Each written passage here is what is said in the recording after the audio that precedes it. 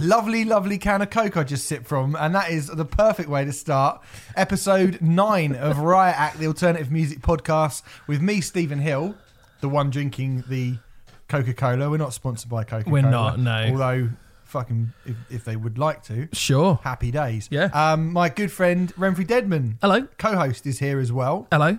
Sponsored by? Well, so I decided to go for a bit of an unusual one. I'm drinking an Oasis, Yeah. but it's kiwi apple sour. Wow. Making it's a slight regret now. It's a You're odd. holding it like you're holding a sort of soiled nappy to give a visual representation of what is going on. That's in sort your of mind. that's sort of the taste. Yeah, that's the Is sort it? of. No, it's not that bad. It's all right. It's just an unusual taste.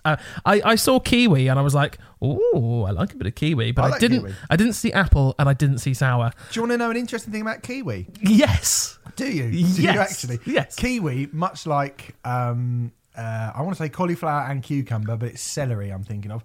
Kiwi, like celery, you actually burn more calories eating it No. than you do from actually consuming it. Is that true? It's very sweet, kiwi. Yeah, apparently so. I can imagine you'd burn more calories trying to pick the skin off the fucking things. Jesus Christ. Well, mate, chop it open like a boiled egg and have a lovely get a Like spoon. scoop it out. That's what I do. Yeah, I mean, And even look at me. even that is too much effort for me. So kiwis are one of my favourite fruits, but they're one of my least favourite in terms of preparation. What Yeah. a pain in the fucking Hey, ass. it's a vegan boiled egg. Yes, I suppose it is. It's a hairy vegan boiled A egg. hairy vegan boiled egg. Yeah, there we go. Well, there's an episode title. The hairy vegan boiled egg. We'll see. We'll see if that Yeah, sticks. people are going to think we're reviewing Moby. But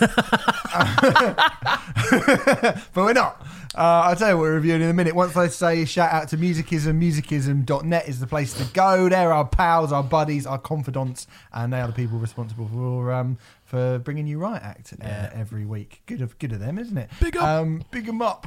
So go over there, musicism.net. Sign up for their courses for $9.99 a month, 25% off if you put in the code RIOT in capitals at the checkout, and that will help you become a better guitarist, a better vocalist, a better producer, and they're very good. We say this every week. I feel like I've got to find a new way to say it, but why fuck with the formula? Why don't you try saying it backwards next week? Okay, so go and put in Riot in capitals in the checkout. No. Every word backwards.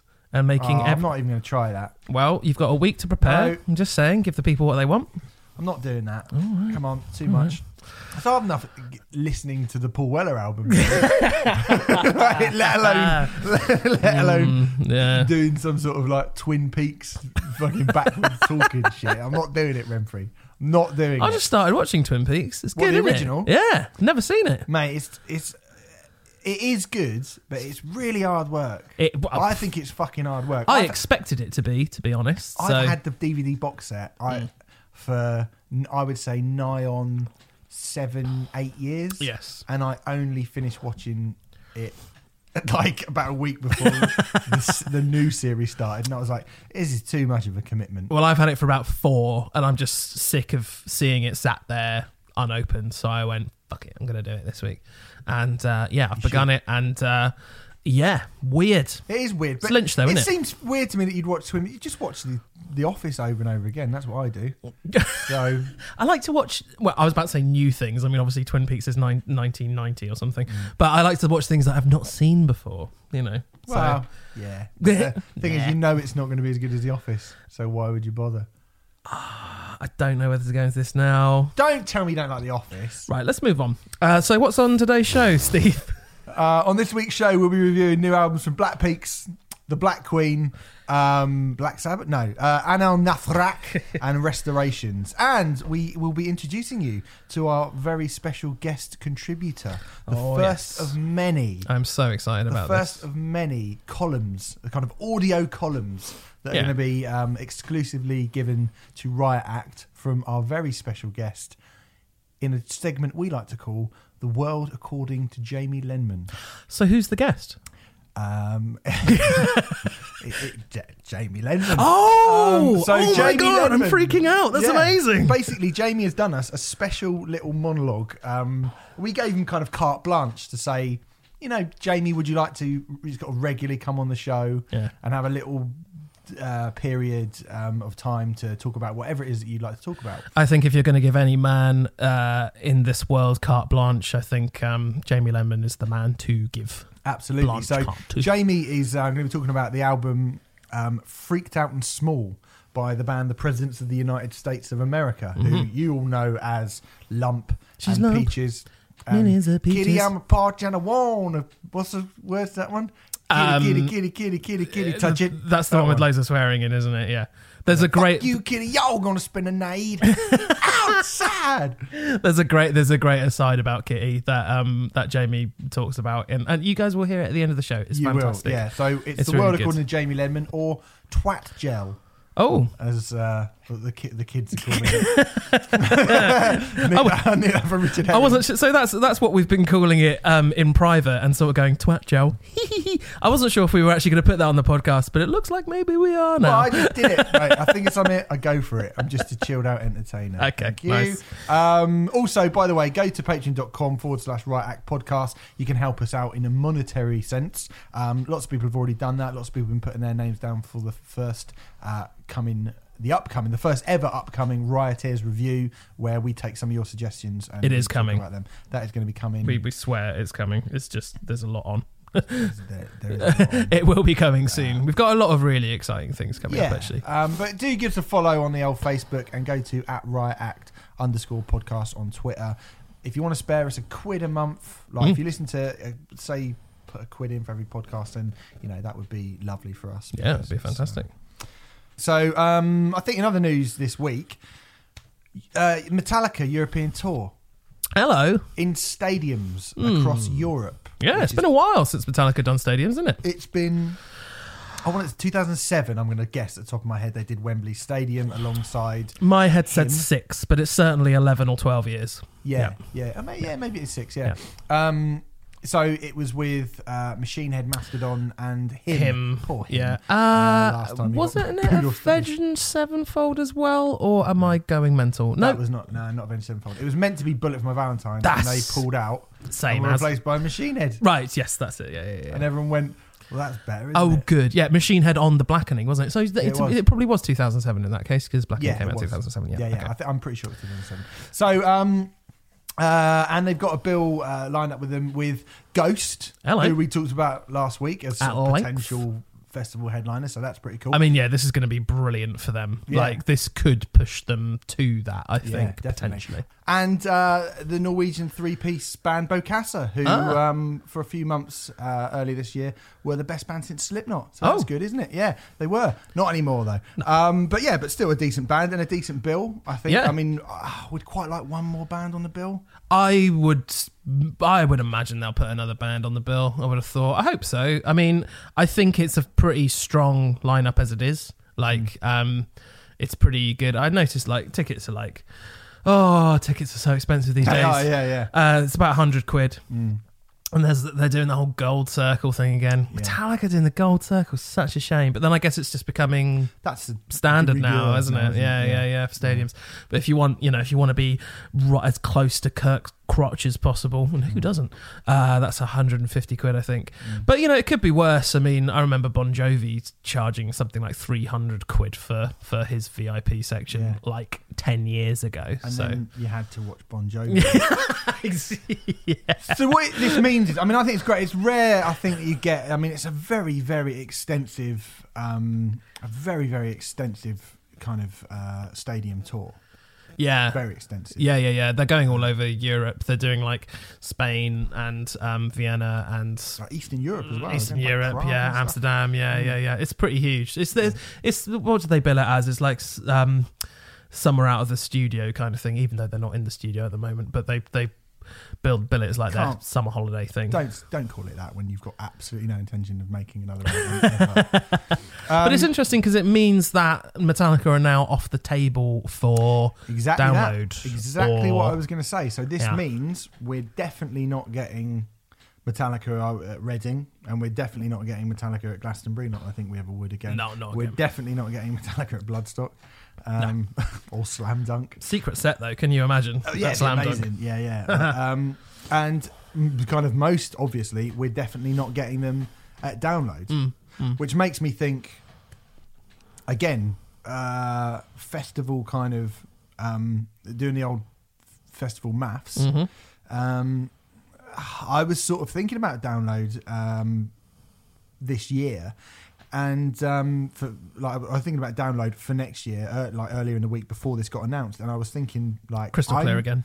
Huh? Crystal clear again. Crystal clear. Yeah, sorry. It doesn't really matter. I was thinking about Download for next year. Yes. And I did think like, at the moment I genuinely don't know who's going to be playing Download. It's rare that you get a year where you go, I haven't got a fucking clue. I know you get really annoyed when I say it, but I hope Tool.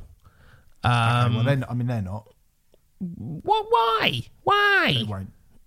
But they have before, and that album. They've released albums before as well. They're not ever going to do that again. I mean, do you think Avenged will have something out by then? Well, they did it last year. You can't have Avenged 2 Oh years. fuck, they did, didn't they? Sorry, my you bad. Can't do Avenged 2 years in a row, surely. God, yeah. I mean, it's proper depressing. I think Bring Me. Bring Me is. Yeah, but Secret Set at Reading. Like, if they're going to headline anywhere, to me, they look more set up to headline Reading than they do. Yeah. I would expect Iron Maiden. Is what I'd expect. That's what they're the only band that I kind of look at and go. I mean, I don't know what they're up to, but because like they've just finished this the Legacy of the Beast tour. I think it's a bit early for them to go back into the studio. Yeah. So I guess it would be some sort of retro tour thing that they tend to do. But then I don't know. I think it would be too early. I think they'd want some time off, to be honest. I'm not convinced about Maiden. 2017, didn't they? Having said that, it's just because they did do. Everyone has been going absolutely berserk about that Legacy of the Beast. Those shows with Killswitch Engage. It was very, very good. Yeah, it was. You know, I've seen Maiden probably 10 times, and it was the best time I've ever seen them. So. There's no obvious band, with the exception of Bring Me the Horizon, that look like they are going to step up as to become a headliner at the sort of Download level. It's definitely too early for the likes of Architects and Parkway Drive. And, obviously too early for Ghost. Yeah, and those sort of bands that have been mentioned previously. So you're left with Dying Fetus, I guess. Just to get that joke in again. Good, yeah. Never let it die, that joke. Sorry, you're left with the kind of the ones that they always say that they never get and never are going to get. Blink-182 and Blink-182, Green Day, the Foo Fighters, Pearl Jam, they keep saying. Pearl Jam really don't want to do it. Pearl Jam obviously have no interest in doing it. No. I guess Slipknot are always quite reliable, aren't they? They're going back. They're back in the studio. I suppose actually, I would quite fancy thinking about it now. I'd put Slipknot above. Yeah, Maiden. Yeah, surely. What it also says to me, this Metallica tour. Sorry to change back again. Okay. Is, do you know how many times Metallica have officially done Download? I don't off the top of my head. Twice. What? Twice. They did the secret set at the first ever Download, but let's not count that. Okay. I don't know why. It was just they weren't billed and they weren't headlining. I can already think of 3 times. Master of Puppets in full. Yeah. Black Album in full. Yeah. And I saw them without Lars one year at Download when Lars was ill. Yes, sorry, you're right. 3 times. My bad. Is it really only 3 times? Yeah. Wow. So Master of Puppets in 2006, and then they did it in would have been 2004. I think when they did it without 2004, 2005. That sounds about right. Yeah. One of those times. Yeah. Really interesting set actually, because obviously it was Dave Lombardo and Joey Jordison and Fleming Rasmussen. I think the guy who like produced their records and stuff, or the drum tech or something like. Yeah. Fucking It was amazing. drum tech on it. Yeah. So sorry, 3. Yeah, my bad. I forgot about that one for some reason. But yeah, 3 times. So you think they've done in the entirety of Download? They've had Metallica when it's been running since 2003. They've officially played it 3 times as headliners, right? Was the year that it was Guns N' Roses and Tool and Metallica, was that Master of Puppets? Yeah, that was 2006. Okay. And then they did the Black Album in full. That's the only time that they have done Donington, right? And just as a kind of an interesting aside, Sonosphere started in 2008, and they have played Sonosphere. At least twice. They played Sonosphere 4 times. What?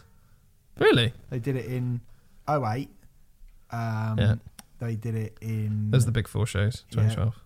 The Big Four shows.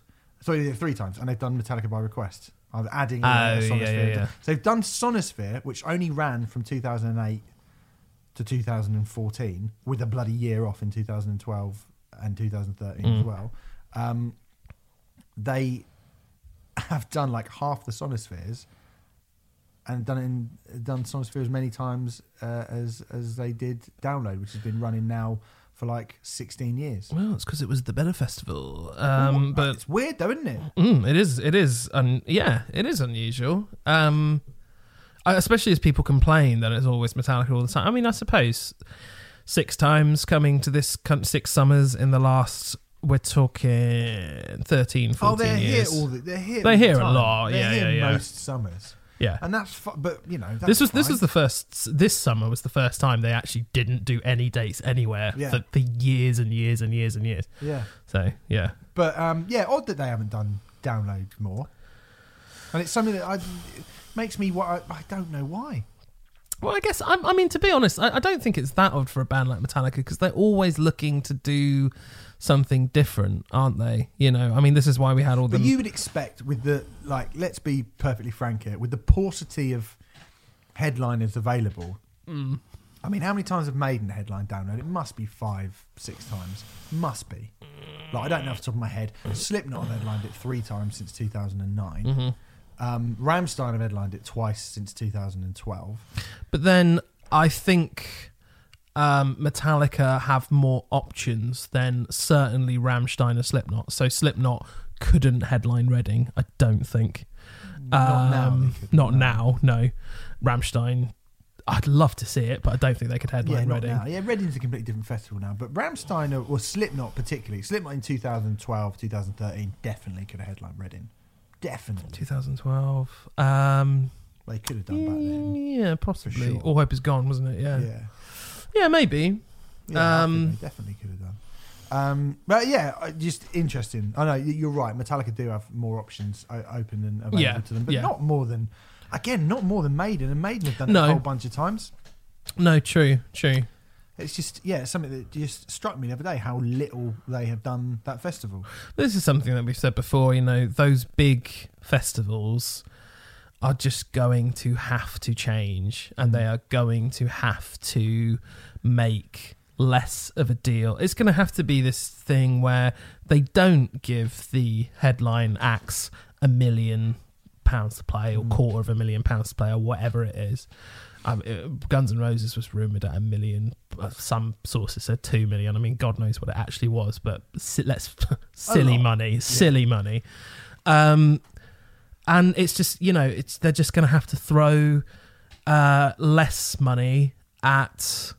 I mean, if you gave like 100,000 to Deftones to do it, I wouldn't have an issue with that, and I don't know if Deftones would have an issue with that. I have no idea how much money Deftones command, but you know, like, you imagine Deftones now, Deftones booking agent, like grand. I'm sure they get more than that. They probably do, but like, you know, even I wouldn't have an issue at all with Deftones headlining or Korn headlining. No, or, go on, neither would I. I mean, like, I think it would, you know, like I said it last week, you have to kind of start reevaluating what it is to be a festival headliner. Yeah. I think you do. And anyway, Aerosmith have done Download as many times this decade, even if you go back like a couple of years, they've done it as many times as Metallica have ever done it. Wow. This decade? Did it in 10, didn't they? Yeah. Did it in 14. Right. Did it in 16. Wow. So they did it 3 times in 6 years. So they did it as many times in 6 years as Metallica have ever done it. Wow. Okay. Yeah. But then... So, I mean, don't take it personally, Andy Coppin. I'm sure you don't. No. But... He's got an enormously difficult job. I mean, it's obviously not just Andy Copping. There's a team of people there, but like they have an enormously difficult job. But the other thing I would say, if they're listening, if they care, is you know, you have to adapt. I mean, they must be aware of this, but you're going to have to adapt. And I think the sooner it's done, the better in a way. I mean, I suppose you can wring it out, these bands, for as long as you possibly can, but I don't think it's a bad idea to start maybe, you know, making a bigger deal out of the second stages and the third stages and the fourth stages or whatever, where a lot of those bands, a lot of what's happening there are really like, exciting. Those stages are better. Yeah, I mean, going by this year's, I mean, you know, the main stage was the hospice, diabolical. Yeah. I mean, it was really, you know, very poor. I mean, obviously, I had bands which do get massive attendances, but hanging out on the main stage at Download was like hanging out in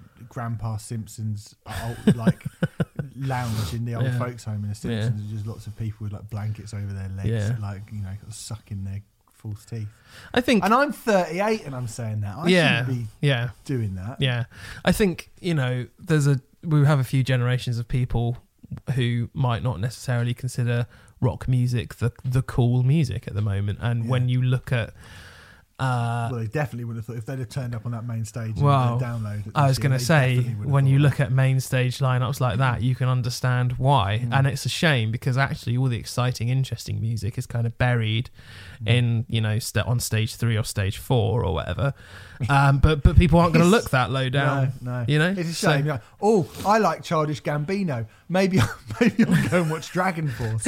No, not going to do that. Yeah. Anyway, so that was I spoke a fair bit about the smaller festivals last week, so that's our take on the slightly bigger one.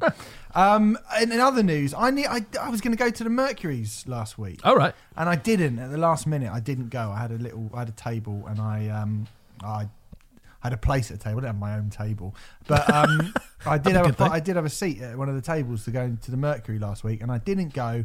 And annoyingly, I found out from the people that I was going to go with that they were sat next to Noel Gallagher's table. Oh, hello. Would you have got really drunk and said something to him? I would have got really drunk, I reckon, but I probably would You could have asked him what he thought of the Paul Weller album. I could have done that. Now that I would have done. Oh, what do you think of the new? Yeah, maybe I would have done that. Yeah.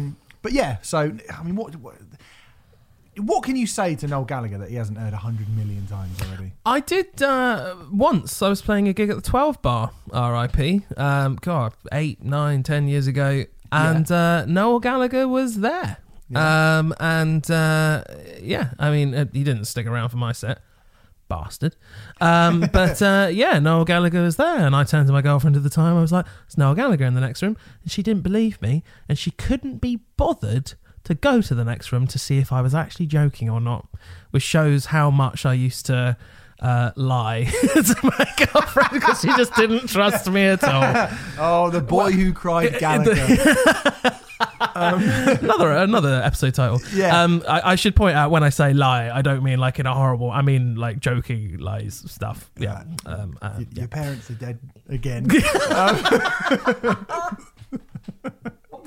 Anyway, close to the bone. Sorry, mate. Sorry. Anyway, Wolf Alice won the Mercury Prize. Yeah.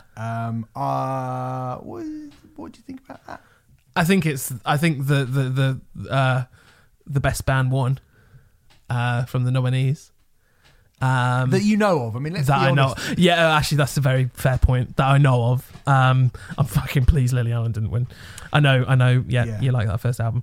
I do. I actually do like the first album. No. Fucking tunes on that. I had a housemate at when I was at drama school who used to play it all the time, and it's been scorched upon my brain, and I absolutely hate it. But I think Wolf Alice are an interesting band, and decent enough. Decent. I mean, it's kind of like, they are the only band who I would probably listen to in my spare time from that list. One of the only bands. Who else was on there? Everything, maybe. Everything, I think are good. Okay. But I spoke to the guys who I was going to go with, and they were like, Sons of Kemet. They were really, really like, I would have loved them to win. They're kind of like tuba jazz. I listened to their album, and it's a disorientating headfuck of a record. Okay. But sounds like Mars Volta. But it was Well, I mean, It's not, though. Yeah, not really, but it kind of. And I mean, it's odd. Like, it was really an odd. But they said live they were fucking brilliant. And Was it good? Was it good odd though? Or yeah, did you, they said cool. it was wicked. Okay. They said it was really great. And I listened to the album and I thought, like, this is good. You're quite right. It Cool. was actually good. But yeah, so I mean, not that I'm necessarily saying they should have won, but yeah, I think Wolf Alice is. It's the middle ground of the kind of very interesting, weird shit that they were doing, that they were nominated, and then the kind of very, very mainstream, middle of the road toss like Noel Gallagher's High Flying Birds and Lily Allen. I don't think it would and be really even Arctic. I mean, Arctic Monkeys are the only other band that I think we probably on this show we would cover. Sort of. At least they released an interesting album. I know a lot of They people did, yeah. hated it, but it was interesting at the very least. You know, like. I don't think this is going to be one of those years because there's a few Mercury years where people look back and go, Who? well, how on earth did that win Yeah. when so-and-so was nominated? Can't think of any off the top of my head, but that's relatively common with Mercury Music Prize. I don't think it's going to be one of those years. But yeah, I don't know. It's not the most exciting thing in the world to me. Sorry, Steve's laughing because Steve's cat Bonjour has once again just put his arse in my face. Literally got up when you started talking and went, I'm going to put my arse in your face. And then I've noticed Bonjour does it pretty much every week now. Literally She every week. It's what puts she her thinks of- arse in my it's what she face. thinks of you, mate. Well, So I there we come go. up and go, this is what I think of you. She's a big Wolf. See you She's a big later. Wolf Alice fan. A big Lily Allen fan. Lily Allen fan as well. So yeah, Wolf. But congratulations to Wolf Alice. I think obviously it's good. Yeah. That Yeah, congrats. what was interesting about it is in a world with. I mean, I don't know if this says something about the kind of the sort of relevance or lack of in the Mercury Music Prize, but I thought it was interesting that a kind of quite traditional sounding guitar band won, especially in a time when we're being bombarded with the idea that dance music and electronic music and hip hop are it's all the rage. most Yeah. exciting sort of genres of music. And I'm not saying that disproves that, but I just wondered, like, not how cynical a decision it was, but I wondered if there was. It's good for, we as a country are much more famous for guitar-based music, like traditionally, than we are, say, hip-hop. Mm-hmm. And you wonder if somebody somewhere wants it to keep that way. If I was putting my cynical hat on. Maybe, I don't know. I mean, I don't know. Is it thought about even in that much? Is it? I don't know. In terms of the awards and stuff, I mean, we know bits and pieces about some award show. We don't know anything about the Mercury Music Prize, to be fair. But I have I heard know a little bit. Okay, interesting. I have heard. I'm certainly not going to name them, but I've heard of award shows that will nominate bands or labels or whatever, and then say to those labels, maybe, okay, so out of you, who is going to give us the most sponsorship money, and then that's who the award's going to go to. And that is not particularly uncommon. Let's just put it like that. They're not. I mean, award ceremonies are Tosh. not great. Yeah, Nonsense. Not great. Anyway, but congratulations to Wolf. But well done. You Well done. I hope that fucking money was well spent. You corporate scum. we should probably say we are not suggesting that. Yeah, no, we're not. We have no idea. In fact, actually, in all seriousness, I know, in terms of the Mercury, the person who is ultimately in charge of the Mercury, I know morally and ethically has very, very, very strong sort of ethical ideas about what that prize is. Cool. You can kind of, obviously, and we have gone, oh, the Mercury's this, and it's a bit this, and it's a bit that. But I know for a fact, I'm not going to sort of give you too much proper information, but just I'm asking you to trust me, and I know that the person who's sort of at the very, very top of the tree of that organisation really does want it done properly. Okay. So I think it comes from a good place. I just was like, it's interesting that a guitar band won, I thought. Yeah, absolutely. All right, anyway, let's do the trade-off. Which I like calling it that. Last week, I gave you Inform, Educate, Entertain by Public Broadcast Service, and you gave me Got Your Brass.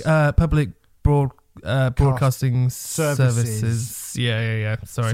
Yeah. Yeah. I can't say service. I've written services. Public broadcasting services. And you gave me Cavort, Got Your Brass.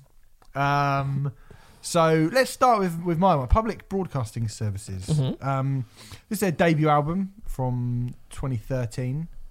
And I had a feeling, Renfrey, after weeks of giving you stuff that I didn't know whether or not you would like, I had a very strong feeling that you would like this record. Yes, you did. Yeah. It's interesting you say that because I think I'm struggling to recall all of the ones in my head at the moment, but I think of all the records you've given me, this is probably the one I like the least. Is it? Yes. How funny. I think... So my suspicions is you thought I would like it because it's predominantly instrumental. There's a shitload of samples in it. I have to say, it reminded me... this might be a little off-centre. It reminded me of Lemon Jelly a lot. Did it? Yeah. I was like, maybe just because the amount of samples that were in it. I don't know. Yeah. And I do quite like... Avalanches. Yeah, absolutely. And I do quite like Lemon Jelly. And The Race by Yellow. Remember that? No. Oh, that. Yeah. That was an amazingly good. Yeah, that was very good. Yeah, I'm like that guy from Police Academy. Steve Guttenberg. No, it's Bobcat Goldthwait. Yeah, I know. Well, it's not Bobcat Goldthwait. His name's Michael Winslow. Oh, is that right? Oh, yes. No, you're absolutely right. He'd go and eat a burger. Yeah. That's right. He'd go... And people go, hey, you're eating the burger really loudly. Well, your shoes are squeaking. That'd be nice. It's not a great skill. It's not a great skill, is it? I hope you're not dissing Police Academy movies. Well, in light of this, I don't feel like I should. Go on, anyway. Yeah, carry on. Yeah, so, it's got a lot of samples. To be super clear, I don't dislike it at all. I thought it was really pleasant and kind of cool, very British.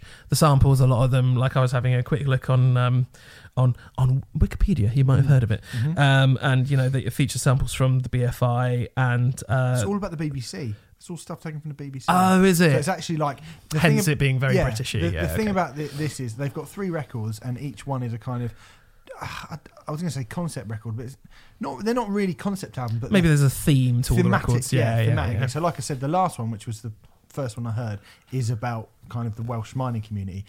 I've got to say, I think that is the best one. I can't remember what it's called off the top of my head, but that is the best one. There's one before that's about space, and it's all kind of space exploration. That is the one they were touring when I saw them. I'm sure that is true. Yeah. I'm sure that's the case. And this one is about the BBC. Okay, cool. But yeah, I gave you this one just because I like some of the samples, and I like that it was the Welsh one is very guitar-y. Mm-hmm.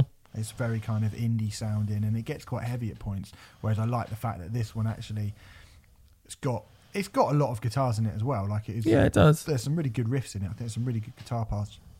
Excuse me, but it's got some really cool kind of ambient electronic parts in it as well. Yeah, I would call it primarily an ambient-y electronic type record, which and some of that stuff I really like, and I certainly don't dislike this record at all. It just kind of was pleasant. Well, to be honest, I mean, this is going to sound like it's a backhanded compliment, but it was very pleasant background music, I found. It created a really nice atmosphere and vibe in the room, but it didn't really grab me all that much, despite actually sitting down specifically just to listen to it a couple of times. I kept finding myself wandering a little bit. Right. And I thought that, not in all cases, but I thought in some cases it was very heavily overloaded with samples, maybe because the music underneath isn't all that interesting. Not in all cases, but in some cases. And I just thought, I do like some of this stuff. I think when it comes to samples, I don't like too much. Right. And this, like, it's almost as if in the place of a vocalist, they have samples. I like about it. Right, interesting. That's actually what because I was going to say, the thing I like about this is that it's got no vocals, but it's also, it's very wordy.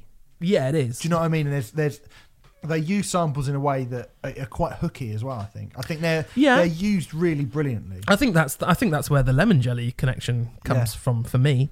I just often wanted the samples to not be there, or I don't know. I think it kind of sets them apart a little bit. Like, it does, because there's certainly a lot of sort of either ambient electronic, or I mean, you could call this ambient electronic, or you could call it post rock. I mean, it lives in both worlds. It certainly has a foot in both boats, I would say. But I just, there's kind of a wall that is put up for me when it's samples and just exclusively samples. I think there is a fine line with using, and you know, I am totally admitting, I'm putting my hands up and going, this is just a sort of thing, the stylistic choice that I'm not into. I'm not saying it's bad. It's just, it's not my cup of tea to have that many samples on it. I don't dislike it at all, and like, I'm tempted to explore them further. I mean, I think the last album is definitely the best. I recall being more impressed with them live than I was the 2 or 3 times I sat down to listen to this record.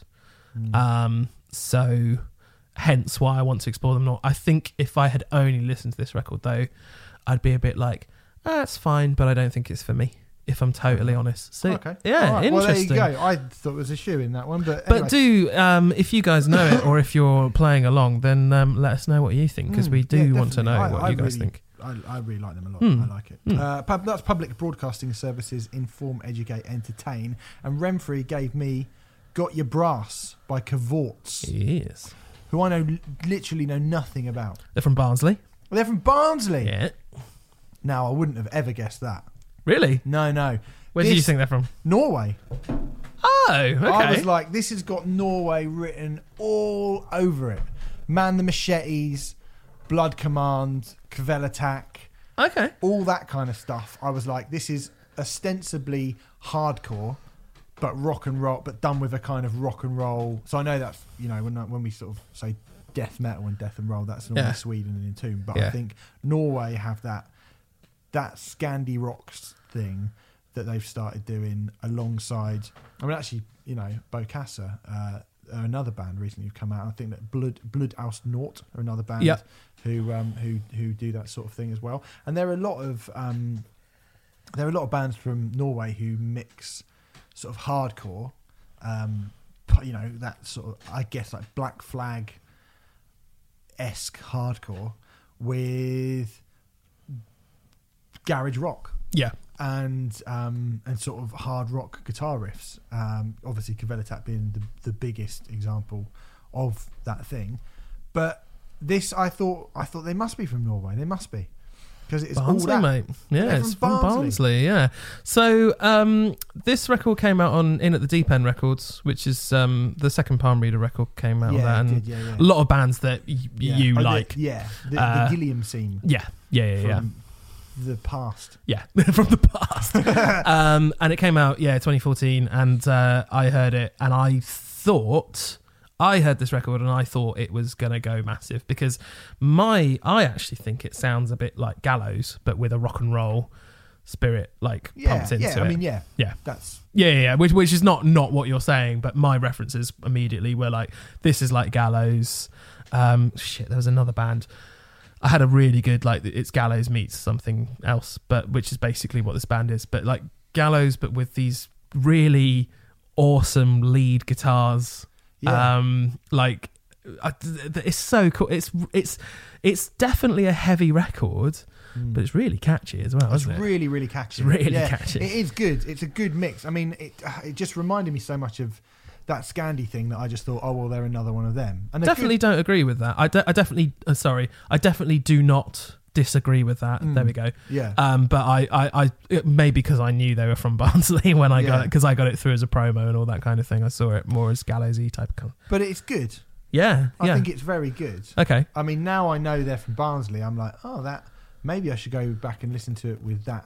I think if I heard this thinking it was knowing it was a British band, I might have gone, oh wow, they're doing something quite fresh. Yeah. But because I just put it on and I was like, I've sort of heard this from a myriad of different sort of Norwegian, Scandinavian bands, and I thought, like, how good are they compared to the sort of the best ones of them? That I was like, yeah, they are good. Like, I think they're better than some and not as good as others. I don't think they're as good as Kvelertak at their best. I don't think they're as good as like Blood Commando. Blood Commando are very, very different. Blood Commander pull in a lot more than Cavorts do, and also this is Got Your Brass is their debut album. Okay. And I think I'd probably take, whilst they're not the same, I'd probably take Got Your Brass over Blood Command's debut album, Ghost Clocks. But you know, I don't think Blood Command had fully found what they were looking for at that point. It wasn't until the second record, Funeral Beach, where they really like picked up what they wanted. But I think whether you think it would have been a massive thing or not if people had picked up on it, I don't know. But I certainly feel, I mean, looking at it on Spotify today, I noticed that of all the songs on this record, all of them have under 1,000 plays, bar one. Oh, wow. So when I say no one really knows this band, I mean no one knows this band. Yeah. And when you consider that, the quality of it is so much higher that like they deserve more than that. I mean, certainly now putting them in 2013 era sort of UK hardcore. Yeah. This came out October 2014, but yeah. October. So October 2014, what was going on in the United Kingdom at that point? Well, Malevolence, Reign of Suffering had just come out, which is fucking great. Was Feed the Rhino's third album? Feed the Rhino's third album was on its way. And that was fucking great as well. Which is really great.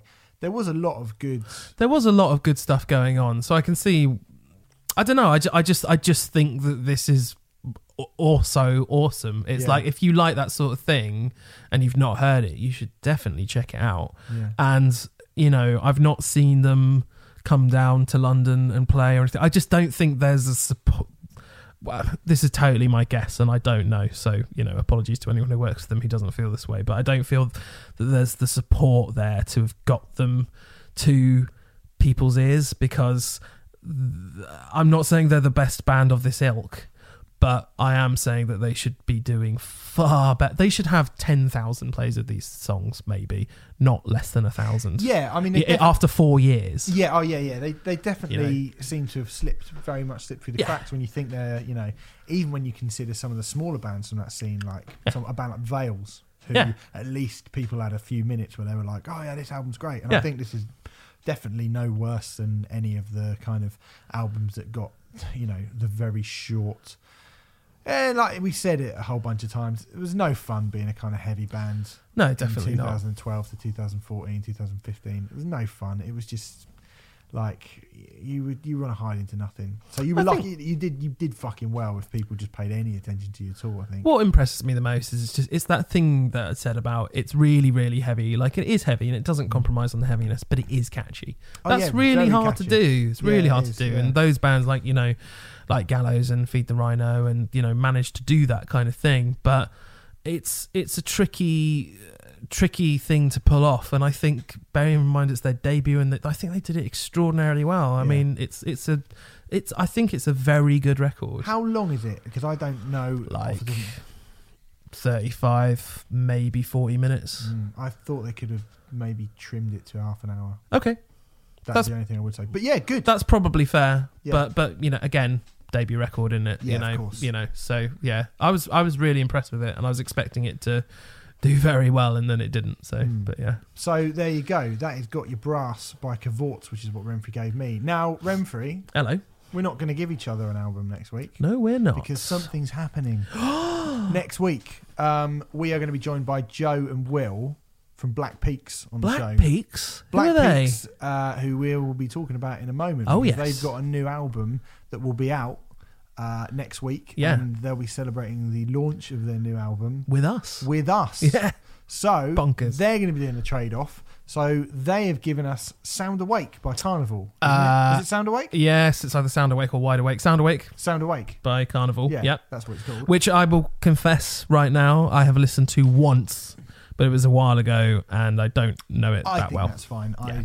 don't think I know that album. Just in the that well. interests of fairness. Yeah, you yeah. know. So the guys from Black Peaks have given us Sound Awake, and we're giving them a legit classic. Oh fuck yeah. We're giving them Through Silver and Blood by Neurosis. Yep. Now we'll talk about Black Peaks in a second, but when they said they hadn't heard this, I was like, how the bloody hell have you got this far into your lives, boys, playing in the band you have, and you haven't heard Through Silver and Blood? I spoke to them both today, and they've both listened to Neurosis records, but not this one.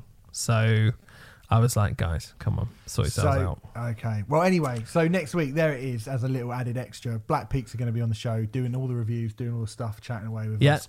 And they're going to be on the entire show, just to make it super clear. It's not just a feature. They're just going to be on with us, like reviewing all the records and everything. It's going to be super ace. So that's cool. So they've given us Sound Awake by Carnival. We've given them Neurosis's legendary Through Silver and Blood, and that leads us to reviews. And what better place to start? The fact that Black Peaks' album is out next week means that really we can't really review it with them on the show. We didn't want to review it in front of them.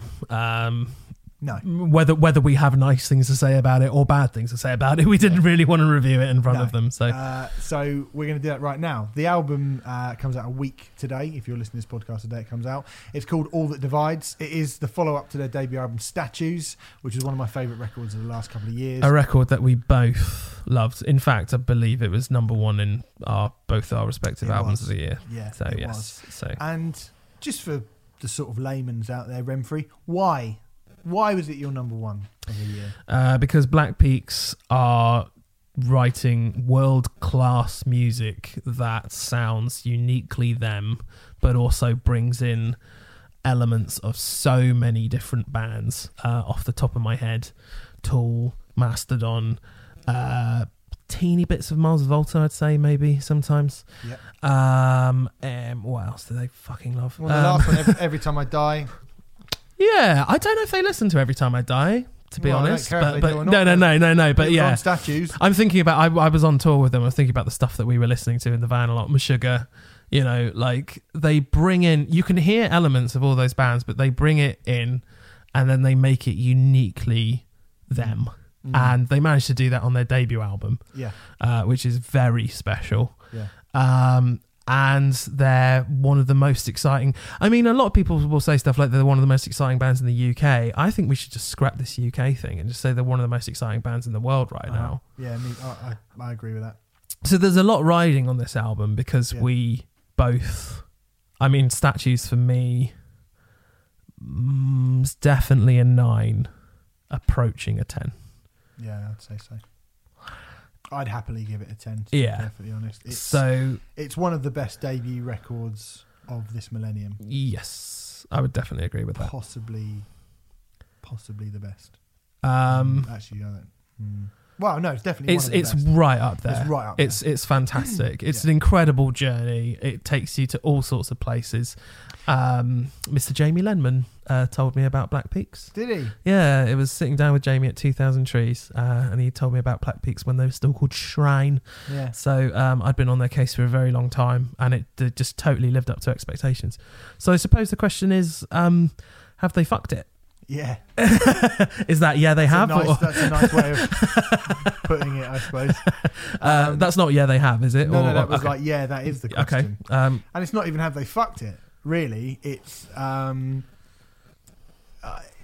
are any band capable when they write an album, a debut record, which, you know, when you write a debut record, sometimes people go, well, you know, it's a debut record and we're quite naive. But sometimes in a band write a brilliant debut record, it's because they've had years and years and years and years to write those songs and to hone them and to make sure everything sort of fit perfectly. And then you get 2 years, not even that, 18 months. Yeah, it's the sophomore slump, isn't it? To write the follow-up to it. And if you'd spent, you know, a decade honing that first album and then you only get 18 months to write the second, sometimes there can be a drop-off.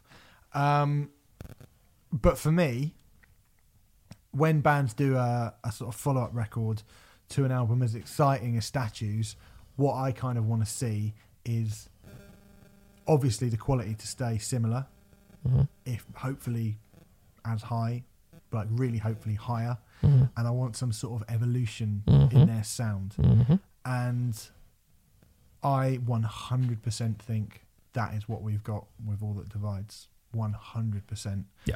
For I me, agree. this is obviously great. I completely and utterly agree with you. I think this is. I think this is. It's really interesting because they've released 3 songs from this record so far: "Home," "Electric Fires," and "Can't Sleep." Yep.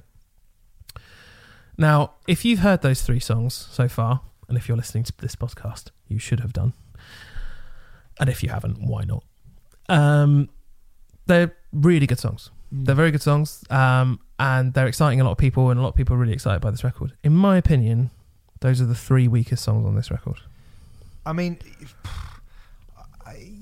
yeah. My reason for that, let me back that up, is because it's a smart move to do what they've done because they're the most Statues-esque songs. That's true. By a long way. Mm-hmm. But what excites me about this second record is the places that they have pushed it, where they've gone beyond what Statues was, is by far, in my opinion, the best material. I think they've gone a bit proggier. Well, I mean, this is, I think, when I talk about an evolution in a sound, and that being the sort of thing that you want. I said Every Time I Die, and I made a point of putting in Every Time I Die because when you said about Statues being the Mars Volta and Tool and Mastodon and stuff like that, I didn't want people to get the impression, because what I loved about Statues was the fact that it was so wild that they would sound like a hardcore band 1 minute, a rock band the next, a prog band the next, a jazz kind of like freak out thing the next. It was that wild experimentation that I found really, really, really exciting about Statues. And while I don't think that level of experimentation in terms of wildly veering off into hugely disparate genres is apparent on All That Divides, like that doesn't happen as much. Like that doesn't happen. You know, there's nothing on this record that sounds like Every Time I Die. Like if you liked that kind of sort of southerny, groovy, hardcore thing that they were doing a little bit on Statues, would occasionally pop up. That's not on this at all. But what it's been replaced with is Opeth, Gojira, like Meshuggah. Like I really, to be honest, I heard nothing Meshuggah-y like on the last record. Oh, really? Think Okay. It sounded like Meshuggah at all. Okay. There's those kind of polymath riffs that Meshuggah do, like Biffy Clyro. Yeah. I'm actually going to throw in for Ocean Size here as well. I think there's quite a lot of Ocean Size on this record. Yeah, I think that was quite a lot on the last one as well. Yeah, but, I mean, you know more. But certainly, I would have said on the last record, there was nothing that sounded like, particularly like Opeth or Enslaved, like those sort of bands. There was nothing. There was nothing that sounded like kind of those progressive extreme metal bands. Cult of Luna as well. There was nothing that sounded quite like that on those records. Whereas on this album, there is. Yeah. And what it means is that it doesn't take you by surprise in that you suddenly go, hold on, like they're doing hardcore now, like what? And then it stops and it's like this kind of really melodic rock bit and you go, cool, that went from sort of 0 to 60 in 2 seconds. And I didn't really see that coming. The songwriting's amazing. The way that they managed to make all of these parts work and join together, and it's incredible. The journeys of these songs are incredible. And like Statues was not a disjointed record at all. Nope. Statues was thrilling in its in throwing everything at you all at once. That was what was so exciting about it, and I loved it for that. But equally, I love this because I really hate the word mature. I really they've really matured. It's a wanky word. Like it's shit. But it does feel like this is more. It's a more focused attack, and it's a more. I think, lots of bands, they're never as good, but lots of bands can ape a band like Every Time I Die, or a hardcore band. Lots of bands can ape that, and lots of bands can get away with making that sound. I mean, you look at me, like every time a kind of sludgy, blackened, Entombed inspired hardcore band come in, I give it a rave review because I love it. I love all of it. It just sounds good. Do you know what I mean? Yeah. And if you've got the right distortion pedal, and if you can shout loud enough, you've got a bloody good chance of getting in my top 20 albums of the year, right? But what a lot and lots of bands can do that because it's a fairly Paul Weller. Yeah, it's a fairly easy thing to pull off. Yeah. Whereas what Black Peaks are doing on this record is not. They've kind of eschewed all of the kind of easier stuff to pull off. All of the avenues they could have gone down that would be slightly more rudimentary, slightly more in keeping with their peers. Let's be perfectly honest. They've gone, nope, not doing that. We're going to do something far more technical, far more challenging, far more immersive, far more involving, and it's fucking brilliant. Well, and that is why this is one of the best albums of the year, I think. And that is why this is, you know, that is why they have not fucked it. It's like, so to go back to my earlier point in terms of the 3 singles to me are the least interesting songs. Like I say, to me, the reason for I actually like all 3 of those songs. I'm not saying I don't. Too. I'm not saying I don't like them. They're the least interesting to me because they're the least experimental, which obviously makes sense. They're the singles. That makes perfect sense. But it's when they get experimental and stuff. So the first song on this record, which makes me super excited, is The Midnight Sun, which is track 2, which is like almost 7 minutes long, and has this amazing well, again, it just feels very proggy to me. Like The Midnight Sun, I think it's just a fantastic song.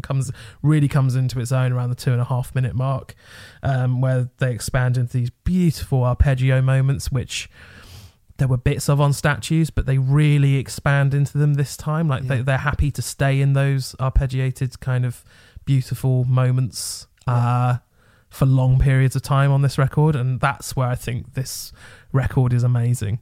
Not to say, I know there's a fear amongst Black Peaks fans that this record will be more commercial, less heavy, blah blah blah. The thing you were saying about there being less sort of hardcore, I agree, but I don't think it's particularly less heavier than Statues. I think it's heavier. Do you think it's heavier? I do think. I think it's way too. I think people have a really weird idea of what heaviness is. And I've said this a whole bunch of times. Yeah. They have a very strange idea in my head of like those hardcore bits on Statues are not the bits that are they're the loudest. Yeah, they're sonically louder. Yeah, but they're not actually heavier. They're not weightier. Sure. They're not They're not more emotionally moved. They're not like there's bits of like. I mean, the standout moment on this album for me, and one of the best songs of the year, is Ether. Thank you. Yeah, mine. I think it's one of the best songs they've ever written. Yeah. Well, I think it is the best song they've ever written. Quite possibly. Yeah. It is fucking phenomenal. It's incredible, and it has such emotional weight to it. It's beautiful. It is beautiful, isn't it? It's beautiful, but it drags you so far down before lifting you up again. And that, to me, is heavy. That's what heaviness is. Interesting. Yeah. I'm not sure that's how people will interpret, has it become heavy or not? But I understand what you're saying. I don't disagree with you. Yeah, I mean, I think that's because people go... Carnifex are heavy because they go for no reason. But I don't think people should worry. Like, there's Will still screaming on this record. Don't worry. Like, the screams are still really screamy. He's still got that incredible voice. But there's also these beautiful moments. I mean, the Ether moment is the I can see the trees through the lake. Yeah. Like, it's almost like delivered falsetto and everything. It doesn't.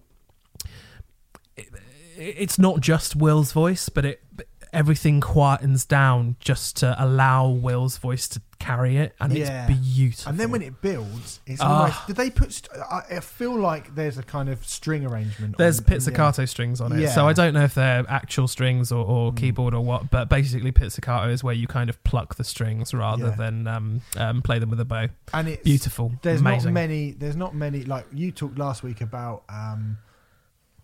melding Meshuggah, and when you were talking about who did you give me for the trade-off last week? Arcane Roots. And you were saying, like that mix of Meshuggah and Biffy Clyro. Yeah. Well, I think this is that with the strings and that kind of raise. That's fair, Biffy Clyro. Yeah. But But with Black Peaks, it's less Meshuggah on this song and more Gojira.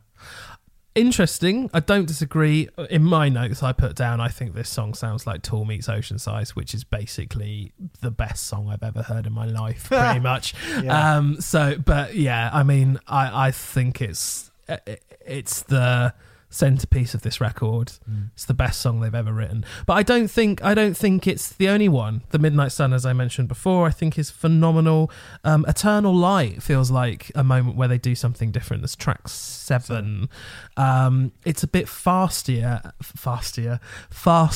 and dare I say punkier? I don't want to give the wrong impression because I don't think there's an awful lot of punk in the Black Peaks sound, but there's an urgency to it which they've not had before in the riff and stuff. And I remember I went to see them at the Horn in St Albans earlier this year, and they played that song, and I said to them afterwards, what the fuck is that song? It's fucking great. And it's been around for a while. They've been working on it for a good long while. But it's brilliant. It sounds like a song from Crack the Sky. There's lots of stuff that reminds me of particularly Crack the Sky and Mastodon. So much Mastodon in this. Because before, if you'd have thought Black Peaks alongside the Mastodon comparison, for me it would be more kind of like Hunter Once More Around the Sun. Whereas I think here, you like on Statues, Hunter Once More Around the Sun were probably the more of a kind of place to look at. Whereas this, I think Crack the Sky is much like I say, everything feels like on Statues it was. The Deftones comparisons were more kind of around the fur than White Pony. Yes. And all the stuff I love about it, it felt wild and wide-eyed and full of abandon, and it was reckless, and it was cherry-picking from all these great bands, but maybe cherry-picking from the times where they didn't necessarily do... Not their best... I mean, Around the Fur is my favourite Deftones album, so I'm not downplaying that at all. I'm just saying... This one sounds like it's pulling from, the bands it's pulling from are a bit more challenging, and it's pulling from the more challenging part of their back catalogue. Yeah, so Crack the Sky, White Pony. I said Cult of Luna generally. Yeah, Cult of Luna. Yeah, you can't really go wrong with Cult of Luna. But like Magma. Yep, definitely Magma. And again, all of Tool. Yeah. And kind of. I would say Blackwater Park era Opeth. Maybe Interesting. Blackwater Park, maybe Blackwater, or maybe more Ghost Reveries. Maybe more Ghost Reveries era Opeth. If there's a bit of that on it as well. Yeah. So, but again, all in all, like that's hard shit to be trying to follow. All of these elements pulled in together, but made it they're not copying them. It's uniquely them, and they have all 4 players in this band are 10 out of 10 musicians. Yeah. 10 out of 10 at what they do. Will's vocals are talked about a lot, and the fact that he can replicate them live is fantastic. But because Will gets a lot of praise, I just want to point out what a phenomenal drummer Liam is. Oh yeah, for starters, amazing. Jesus Christ, brilliant. He's all over the kit. Yeah, it's just does some amazing stuff on this record. Yeah, you wouldn't believe they're a 4-piece with one guitar player as well. That's the other thing. No, I mean, I was going to get on to Joe, but I think just to quickly give Dave Larkin a shout out because he's the new bassist. Definitely going to give. He gives them a bass that I don't like. With all due respect to Andrew Goz, who was the previous bass player who I thought was great. Yeah. He's almost like Jason Newsted. You see him live and he's a bit like Jason Newsted. I think that's a really good... real, it's all... it goes... it rumbles on, the soles of your feet. Yes. At that point. And he gives them on this record, a proper... Not that they didn't have good bass lines. No, not at all. Not at all. This seems to be far more... guttural. It's been injected with something, I think. I would agree. And his bass tone on this record constantly reminds me of Undertow by Tool, which is not a bad thing. No, it's a good thing. Which is a very good thing. And Joe Gosney, I mean, modern day guitar hero. Really not flashy, but when he does do solos and stuff, quick mention to Slow Skies, where he goes full on Mastodon, full on Brent Hinds, and if you closed your eyes, you might think it was Brent Hinds, and I can't think of a much better compliment than that, really, because Brent Hinds is one of the best guitarists in the world today. So I think Slow Seas, and I think Slow Seas is a really good example of sort of the lyrical content. There was a very good feature in Metal Hammer written by hello Stephen Hill, yes. which I read earlier this week, and it was talking about how the statues was about sort of a metaphorical dystopia. Yeah, it was a kind of concept record based on the idea of society crumbling after a financial crash and what would happen if that really went down. And this record is kind of more looking at the world and going, fuck, this has sort of happened, kind of thing. Yeah. Slow Seas is just this wonderful song about immigration and how shit this country is in terms of not helping people out who are in desperate situations, who are in life or death situations, who literally need to leave their country, otherwise they may die, and the compassion with which Will sings about that is, again, beautiful. It's really beautiful. Well, I was gonna bring that up, the sort of the narrative arc of this record, because it's not, I mean, again, in terms of heaviness, people think kind of aggression and anger is heavy. I think this album's heavy, but you would expect, after writing a kind of fictional record about an angry record about a fictional kind of dystopian future, to get a couple of years down the line and to kind of start seeing the seeds of that, potentially some of that stuff actually coming to fruition, because it really, really has. Obviously, we live in incredibly troubled times. Yeah. I think it would have been very, very easy for Black Peaks to write another record angry at the world, angry at society, and gone, well, we said it was going to happen and it has. Yeah. We're angry. Yeah. And I don't think this record does that. Well, it's specific. I don't think it does that. It's specific. I think it's specific but still open enough to... it's not just like a kind of new metal kind of I'm angry with my parents kind of thing.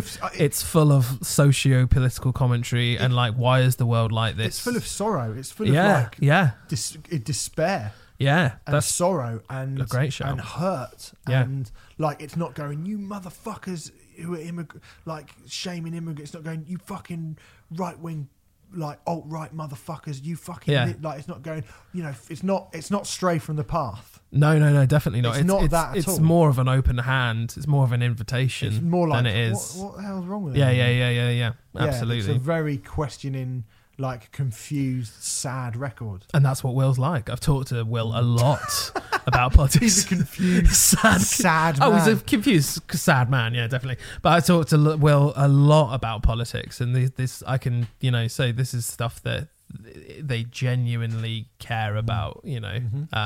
Very much so, and are very read up on. You mentioned in the article about Adam Curtis and stuff that. Those Adam Curtis document. Well, I've seen Bitter Lake, and it's amazing, but they're really dense. They're not easy watches, definitely worth watching if you want to get a better idea of what's going on in the world. But they're fucking hard work, But yeah, they're kind of talking about Adam Curtis and like philosophers and all sorts of things. They're taking lyrical themes and strands from properly important shit, and I think in times like this, not every band needs to do that, but it's important that some do.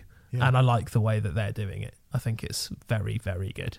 It is very, very good. So Renfrew, is there anything you don't like about it? No. Absolutely nothing at all? Nope. I, just in the interests of not wanking them off totally, we can do that next week. Tune in next week. I would say early on when I would say it took me a little while to get into it. I would also, which isn't a bad thing necessarily, but I would also say compared to Statues, and I spoke to someone very close with the band as well who feels this way, who I won't mention, but I know he listens. Hello, mate. Statues felt like a album, and in some cases this feels more like a collection of songs than it does. I think there are times where they Stephen Don't Hill agree with that at shaking all. his head, At doesn't all. agree. Not at all. I think there are times where they try to make it sound more albumy, like the Great Divide, or track 5 goes into track 6, which is Home, and stuff like that. I just think Statue sounds more of an album than this does. But in terms of criticisms, that's about the only one I can really level at it, and that doesn't matter. It's perfectly fine to have albums which just sound like a collection of songs. Yeah. That's all right. And this isn't. I don't agree with that at all, I feel to be okay. perfectly honest. That's cool, but I feel like this might be a stepping stone to something more interesting. I would say that I've made it very clear that the points that I love the most on this record are when they're experimenting. I would love to see on the third record, I'd love to see them push that even further. Yeah. I don't think. Do you think it's better do you think Statues is better? It's very difficult because I lived with Statues for so long, and I went on tour with these guys, and like I've seen them a lot. And those Statues songs, whilst Statues is only 2 or 3 years old, I feel like I've had that record for 10 years. Yeah, So it's enormously difficult. I believe I do prefer Statues. And when I first heard this record, I was like, I definitely prefer Statues. But having had it for a couple of months, it's actually very difficult to now say which I prefer, because they're quite different from one another. I think I may, because they were such a fucking breath of fresh air when Statues came out. Yeah. Because they felt so exciting and they were so different, and they were such a, early 2016, it was still a bit like, is stuff going to be good? Yeah. And there was a lot of like, we've got the Dirty Neil and Creeper. Turned out to be an amazing year. Oh, of course. Yeah, Incredible yeah. year. I mean, that's what goes without saying at this point. I think it's a classic year. But we don't like the Dirty Neil and Creeper and Milk Teeth and all released really, really good records. And I felt like I wanted something a bit heavier and a bit more involving than those bands that sort of stepped up to the plate as well. And they did it so brilliantly. And because of that, I feel like maybe I have a stronger connection to Statues. Yeah. But I think if I take myself outside of it, I think this is a better made record in every conceivable like criteria you would put up against it. I think this is basically, apart from being like a head fuck like Statues, like if you were going on head fuckery, Statues would, but that is for me the singular only thing where Statues is objectively better or superior to All That Divides. I'm not saying this as a negative thing against the second record necessarily, but one thing that I did think about is I'm not quite convinced that it has a song quite as world-conquering as Glass Built Castles is/was.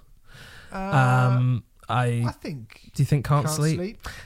As good as Glass Built? I'm not. I think Can't Sleep is the closest this record gets to it, but I don't think it's quite of the Glass Built Castles level. Glass Built Castles is great. Yeah. At the end of the day, that doesn't really matter. But in terms of pushing them onto radio and all that sort of bullshit, I mean, they seem to be doing fine with radio on this record anyway. I think so it's probably just not going to be a they're problem. obviously trying to do something completely different. Yeah. We're not going to do that. I mean, they've written that song.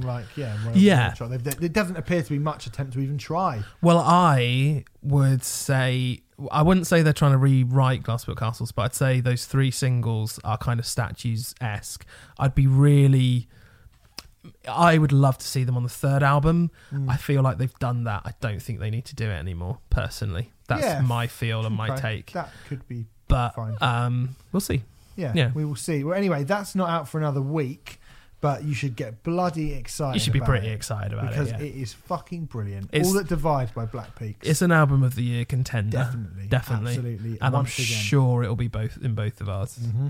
For sure it will be. And the boys will be talking about it properly when it comes out next week to us when they come on the show. But in the meantime, get so stoked for that. What is out is our next album by the Black Queen. It's called Infinite Games. It is the follow-up to Fever Daydream, which was their debut album of 2015. It is the brainchild and I guess the kind of the labour of love of the former Dillinger Escape Plan vocalist Greg Puciato and Josh Eustace, formerly of Telefon Tel Aviv. I think he still is, isn't he? Isn't he still doing Telefon Tel Aviv? Oh yeah, maybe he is. Yeah, he's formerly of Nine Inch Nails. He's not in Nine Inch Nails anymore. Yes, that's right. Yeah, he's not in Nine Inch Nails anymore, but he was. And also Stephen Alexander, who is in Nine Inch Nails and tech for Nine Inch Nails and stuff like that. And he teched for Kesha. Did he? Didn't know that. Cool. There you go. There we go. So anyway, their last album was called Fever Daydream.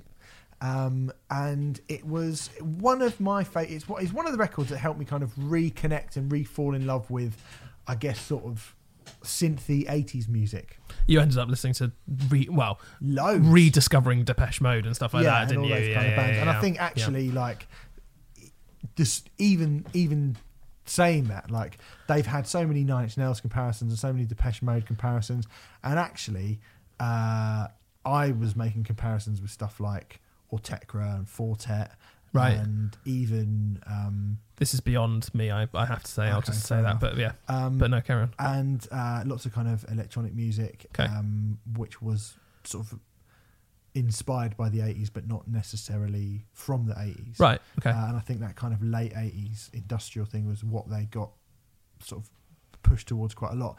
And really, it was mainly, I would say, because the whole album had such massive choruses.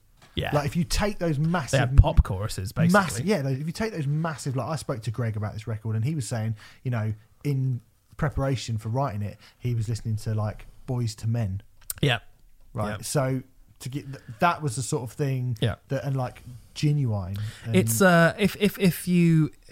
if Dillinger was the masculine, angry side of Greg, and I think the majority of Dillinger was, not all of it, but I think a lot of it was, this is his sensual, feminine side. I think that's a fair sort of thing to say. So with those two things put together, I thought it was just a brilliant record. It's a great record, yeah. A great record. And then along comes the follow-up. Like I guess can be his main band now. Yeah, I think this is absolutely Greg's main thing. I think he'll be doing bits and pieces. There's talk of a new Killer Be Killed record and stuff like that, but I think this is going to be his primary focus for certainly the next few years at the very least.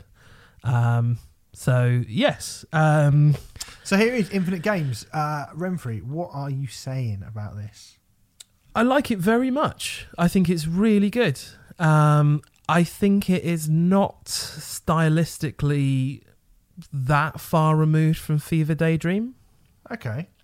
I don't think it's miles away from what Fever Daydream was doing. But I am very much into what they're doing here. I think they feel more expansive maybe than the Fever Daydream songs. There's a couple of songs which have great almost instrumental outros. It's sort of in the middle. What are those songs called? Like Impossible Conditions one.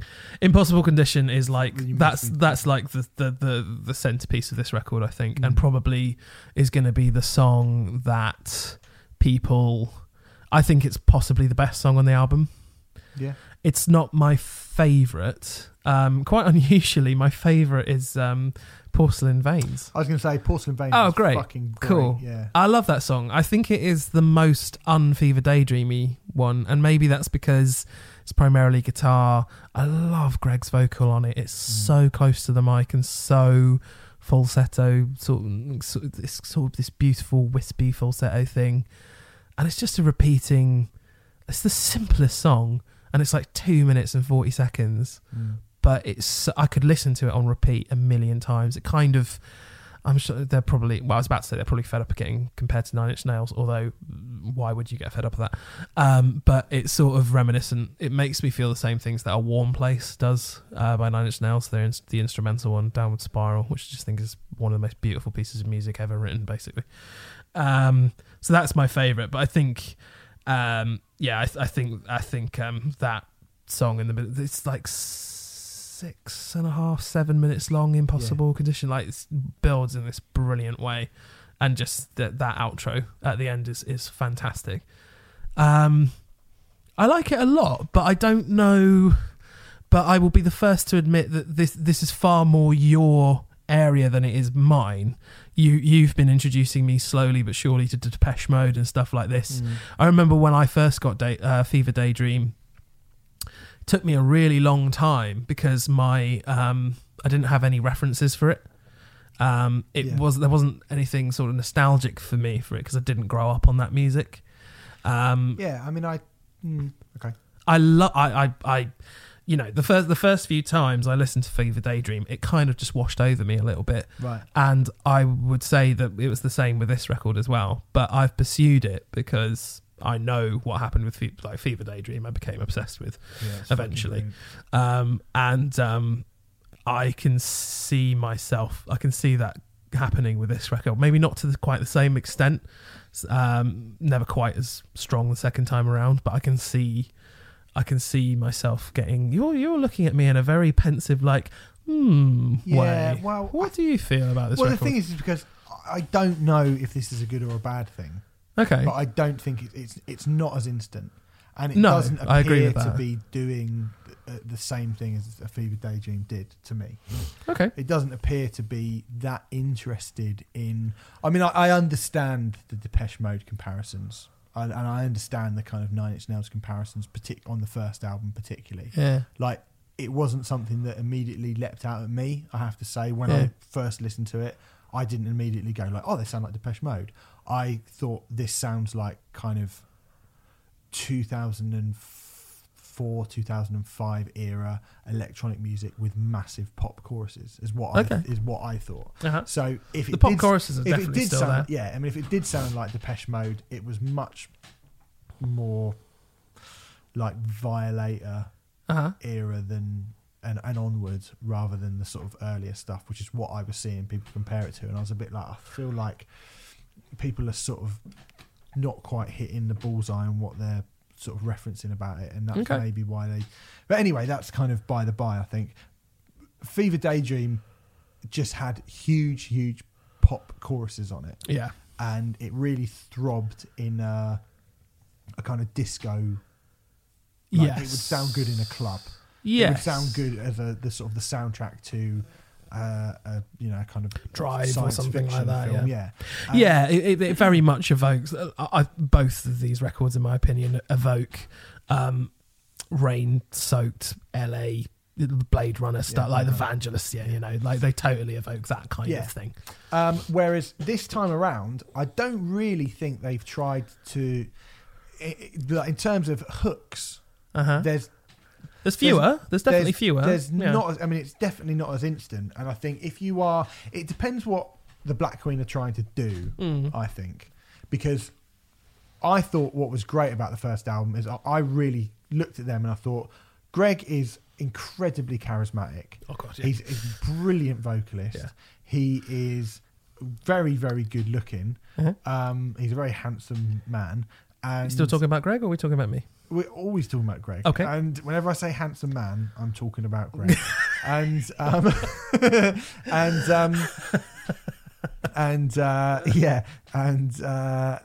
Anyway, he's brilliant. And I thought to myself, like, there's a chance that this guy who smeared shit on himself and used to cut his head and jump from balconies in the Dillinger Escape Plan could end up being a heartthrob superstar pop star with this band. Possibly. Like, I genuinely was like, far weirder things have happened. Yeah. And I was like, is he going to be like a fucking Billy Idol for the 21st century? Wouldn't that be brilliant though? I'd be cool with that. That'd be fine. And it's been a long time since people came out.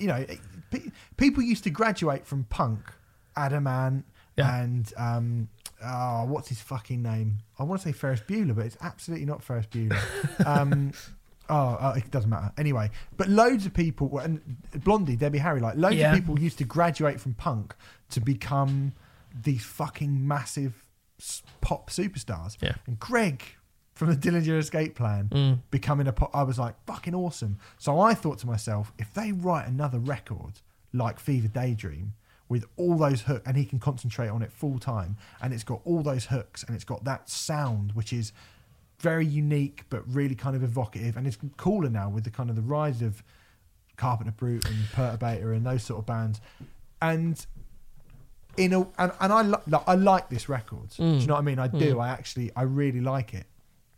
I like it a lot, but I feel like it's much more going to be just for me and just for sort of people who like the sort of thing that I like, as opposed to appealing to lots of people. I think A Fever Daydream would appeal to, and does appeal and could appeal to lots and lots and lots and lots of people, because those songs sound superhumanly huge. I think you're right. Actually, I was on a stag do earlier this year in Barcelona, and I was in a stag party of people who don't listen to rock music and stuff, and I put it on, and everyone was quite happy to have it on. Yeah. So I think that's a very astute point.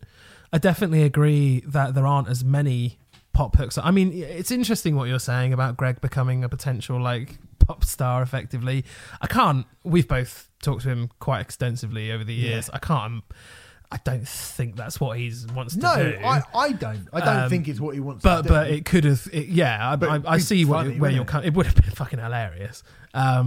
But I think that's off the cards now. Yeah, quite possibly. But I can't imagine Greg gives a flying toss. No, I can't. It's more for me to look at and go, yeah, wow. Yeah. Imagine that. Yeah. But also, there was something really instant and really just not simple, because I think musically the compositions in it are fucking mind blowing. But there was something really that you could enjoy, that you didn't have to think about that.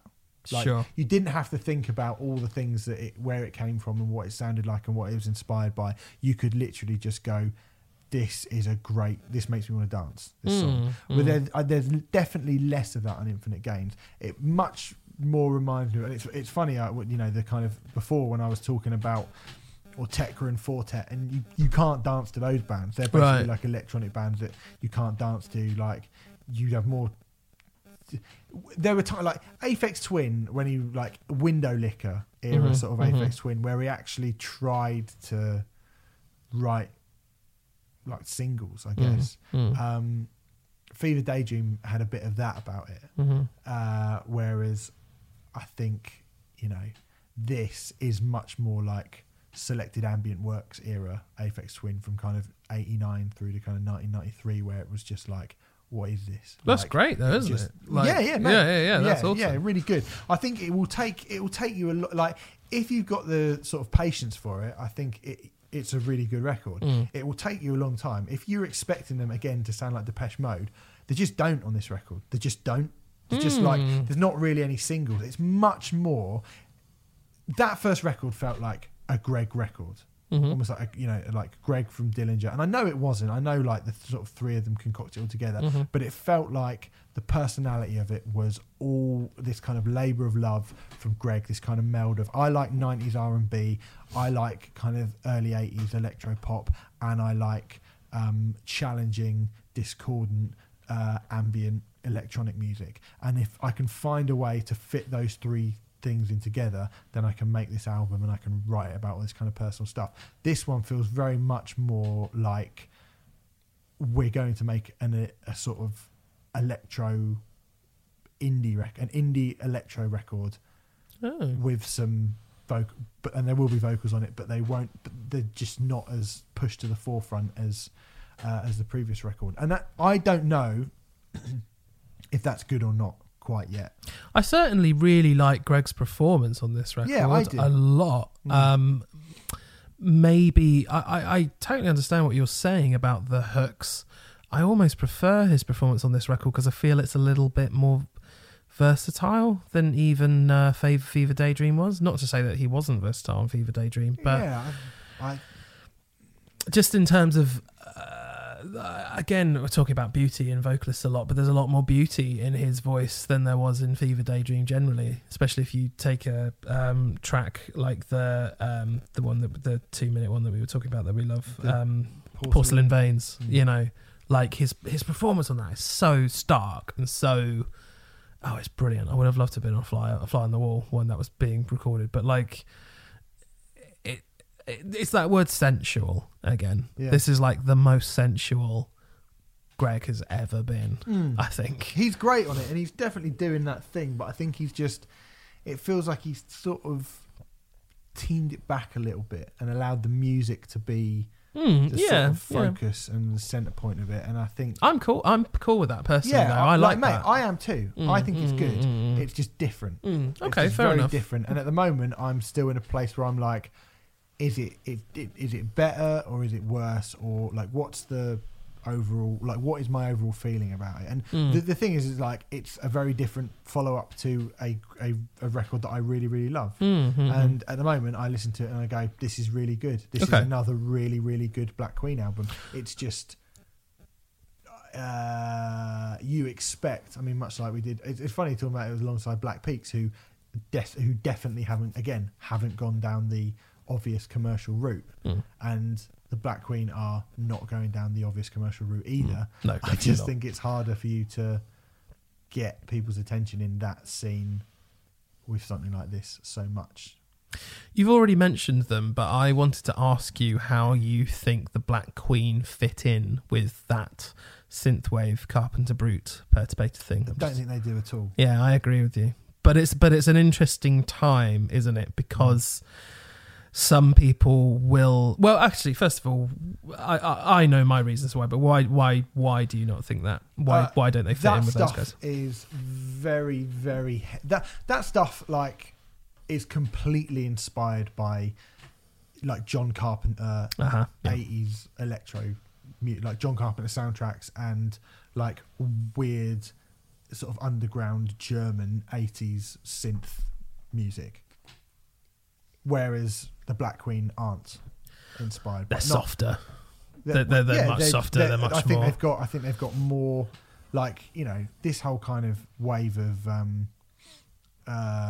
this sort of synth wave thing is all about kind of 80s music. Yeah, completely about like 80s music from that period and very little else. Like I like loads of it, I agree. But there's not like a whole host of stuff going on. I'm far more interested in Black Queen personally than I am in Perturbator and Carpenter Brute. Not that I'm not interested in those guys at all, but the Black Queen just has a lot more nuance to me, and there's a lot more layers to unpeel, and they are more like a stalking butler.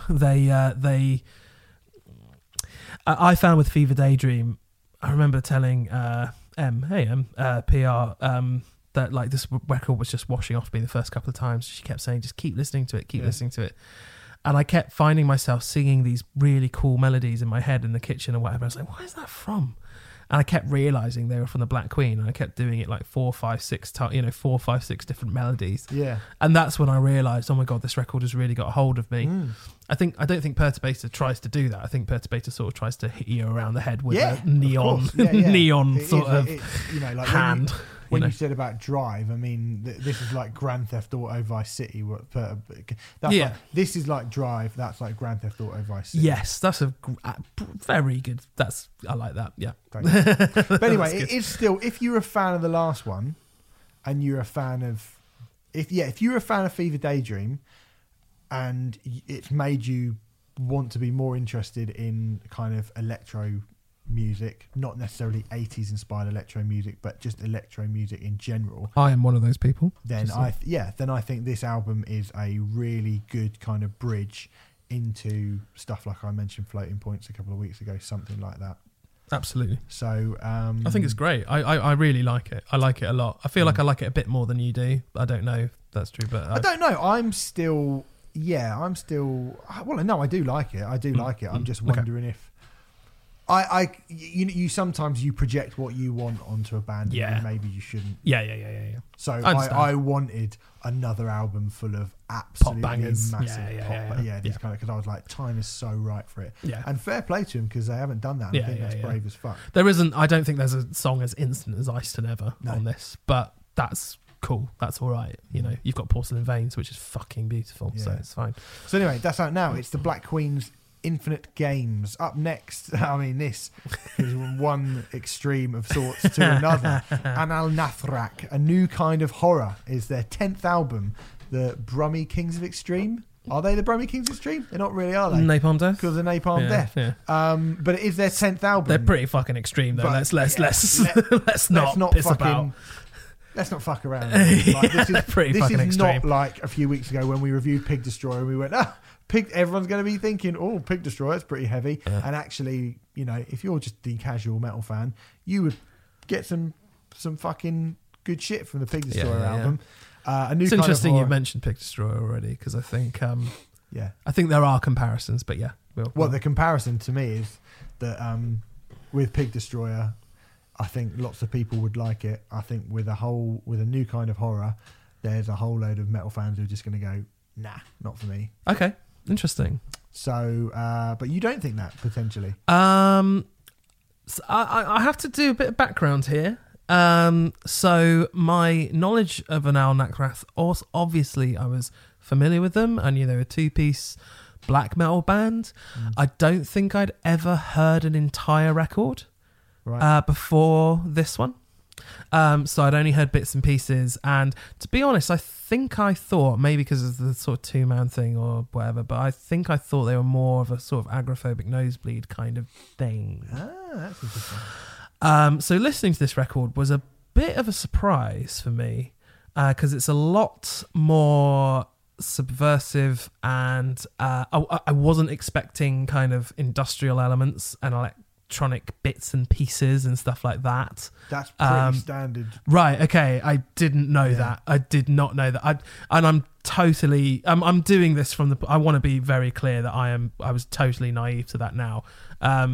To be really clear, I love this record, and as a result, I'm going to go back to their back catalogue, and I can't believe I've missed out on them before. I think it's fucking awesome. Yeah. I really, really like it.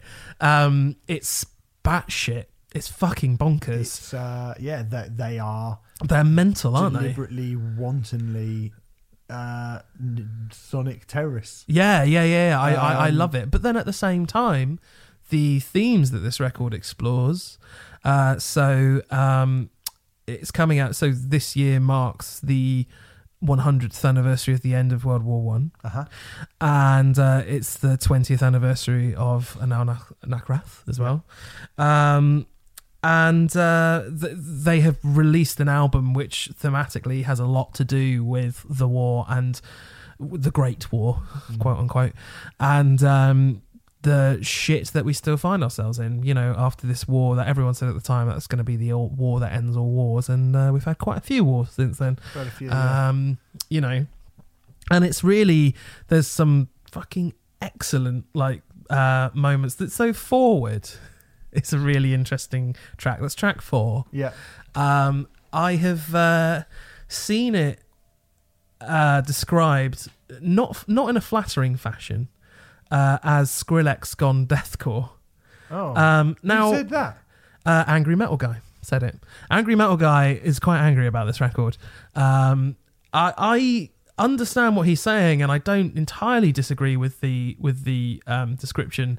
But when he's saying that as a negative, and I'm like, that sounds fucking ace. They use the sounds of guns firing and being reloaded as percussion. Yeah, they do.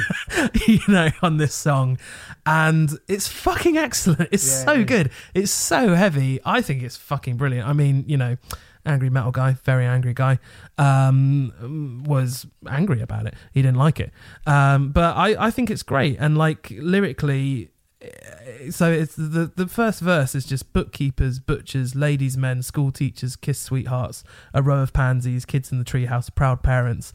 It'll all be over by Christmas. And I love that whole like evoking something just through. It's just a fucking list. Yeah. And then but tying it all up with it'll all be over by Christmas, that thing that they said over and over again in 1914. Yeah. Oh, it's fine. It'll all be over by Christmas. And it went on for 4 fucking years, and hundreds of thousands of men died, you know, mainly men. And I love the way that they've approached the themes in this record. I think it's really fucking cool.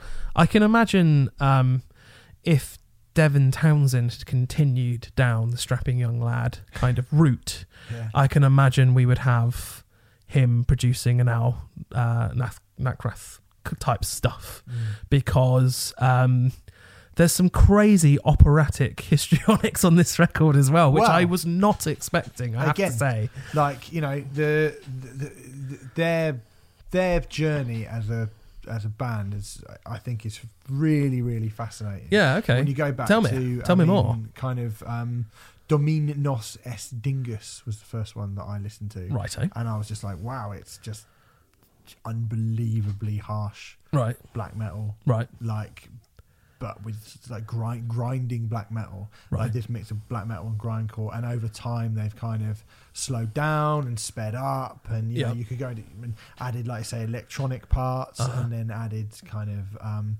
more symphonic black metal part. And at this point, you know, the symphonic parts in this record, it's no exaggeration. Like, King Diamond is King Diamond's a great shout. is one of the sort of comparative points that I would make, and early on in their career I definitely wouldn't have made those points, but in this one particularly, like, you know, there's a couple of songs which are King Diamond-esque or Merciful Fate-esque, definitely. like definitely. Dave Hunt is a man who likes to just fucking fuck with, like, he's incredible. I love that. Like, you gotta love a band like Anal Nathrak, because they just want to piss, but like whatever they do, it's just about pissing people off. And like you say, you know, it's this very stark conceptualized idea, which is very kind of is bleak in a way that extreme metal was meant to be, but in quite a unique way. Like you say, the First World War is not really territory that gets mined very much in the worlds of extreme metal, particularly, is it? Like,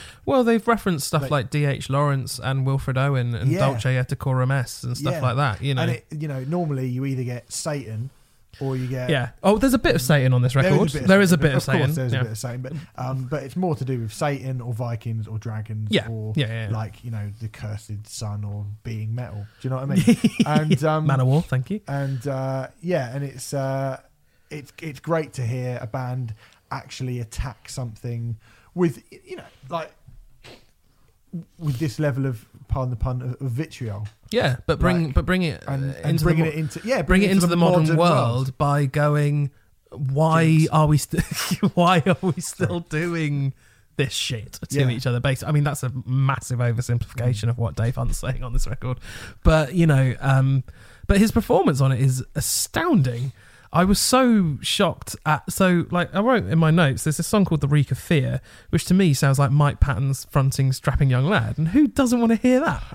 It's fucking amazing. Like, it's all over the place. It's incredible. They are great. Yeah. Nathrak. They are, this is, like I say, when I bring up Pig Destroyer, it's because I think if you were someone who likes metal and you go, you know, I like metal, but I don't like the kind of really screamy death metal stuff, I think you would probably go, I'm not going to listen to a band called Pig Destroyer, but that new album might just convince you maybe to listen to it. Yeah. Whereas this is full on, like, oh, this is mental. You ain't going to listen to this unless you fucking like, bonkers. if you're someone with a passing interest in metal, you might want to give this a miss. But you see, despite you saying that though, I am obviously not someone with a passing interest in metal, but I would consider myself someone with a passing interest in black metal.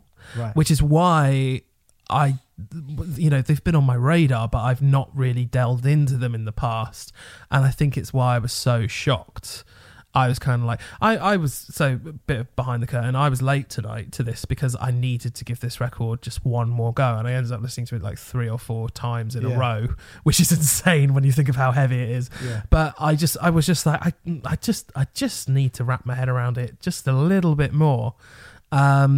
And I really wanted to as well. You know, I think it's even though I only have a passing interest in black metal, I think this hits my kind of sheer insanity funny bone that math rock hit. I'm not saying it's a math rock record in any way, shape or form, but it hits the same vein that like math rock does or Devin Townsend does in the kind of, whoa, it's bonkers. It's crazy, and I love that. Or System of a Down, even. Yeah. You know, just in that whole like, oh, it's absolutely, what is this? And that is music that really excites me. Yeah.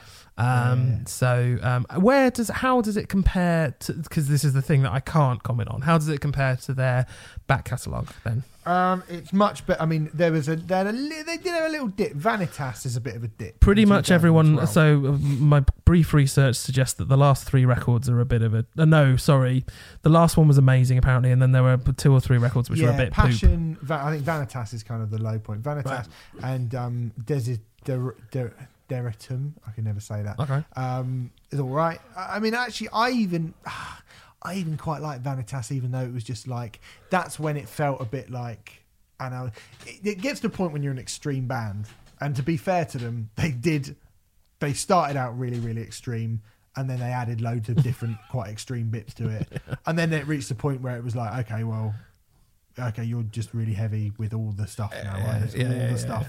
And what I like about this is it's like, oh, you found another new way to be unbelievably heavy by talking about like the Great War. Right. Okay. Do you know what I mean? Okay. So they've kind of basically everything to do with extreme metal, death metal, black metal, grindcore. It's all in here pretty much, yeah. Black metal, just like, you know, pure white noise, all these kind of mad electronic squealing freak out bits. Yeah. The fact that they found a way to make that even somehow slightly work in a kind of in a way where you can unpack it is fucking great. And this is a very, very good album. I mean, I still I'm not sure which one people in general are like. To be honest, I don't know what is considered their classic, their quote unquote classic album. I know the Codex Necro being their debut one. I think that's when a lot of people went, "Oh my god, wow!" But I'm not. I've heard good things about Eschaton. Apparently, yeah. I mean, I actually like Dominos Estingus. I've heard good ones about that. That was the first one I heard. I think so. That might be why I've got such a kind of hard on for it. But yeah, it's, you know, they're a very consistently like frightening band. Cool. They have a new fan. Like they were playing Blackheart or Underworld. Yeah, it was the not same too long bloody ago. weekend as Bloodstock. Right, and that's a terrible clash. Same as Iron Maiden as well. Like, come on, yeah. But I wish I'd gone and see them now. Like, that would have been absolutely crazy. But yeah, they have a new fan. I think this is great. It's awesome. It reminds. I understand what you're saying. Like, this isn't like the Pig Destroyer record in that. Yeah, it is absolutely bonkers. I guess it reminds me of the Pig Destroyer album because it's another stupidly extreme heavy record. Pig Destroyer's kind of has groove and stuff like that, but it's still a heavy record. It's still heavy, yeah. Which is just fucking great. I think I'm more impressed. I'm equally impressed with both of these. I think I slightly prefer the Pig Destroyer record, but they are very different records. So it's probably not fair to compare them anyway.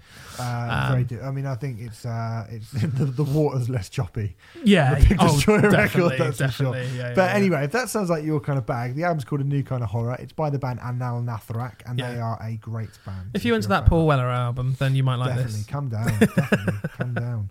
Right, our last album of the week is Restorations LP 5000. It is actually not their 5000th album. No.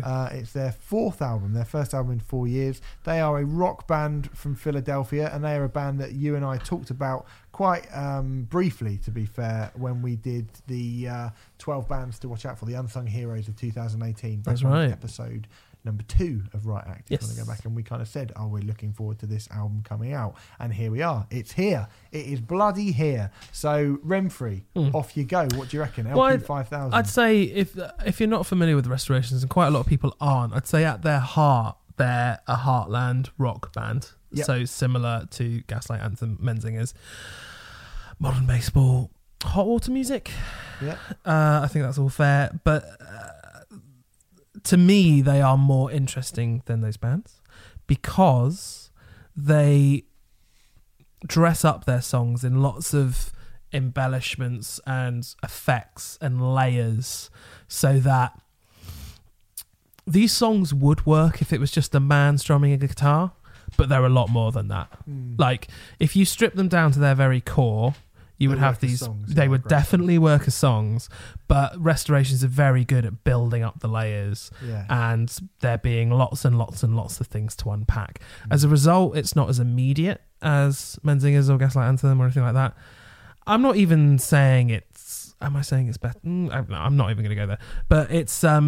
I find them a particularly I find them certainly one of the most interesting bands in that Philadelphia, Pennsylvania heartland rock scene, because there's so much more to dissect. Well, in my opinion, all of those bands that you're talking about are kind of cinematic in their approach to lyric writing. Yeah. And then very simple in their approach to music writing.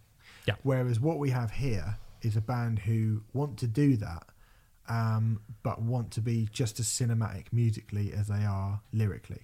yes. That's what I think is the most interesting. I think that's very astute. Yeah, I think that's the most interesting thing about Restorations. I mean, I'm going to chime straight in and say I think this record's great. Great. Good. I think it's cool. really, really strong. Mm-hmm. But I particularly want to jump to the very end. There's a song called I, Yes. which is absolutely Stunning. fucking incredible. Yeah. It's a brilliant, brilliant song. Yeah. Um, Can I do a quick lyric from I? Do. Just in terms of just to pick up on what you were saying in terms of cinematic music and cinematic lyrics. I love John Loudon's lyrics. They say so much, and yet you don't know exactly what he's saying. There's one where he goes, "My selfish soul was screaming as I dropped you off at the airport. You smiled and called me stupid, evaporating on the other side of the line, just like a dream."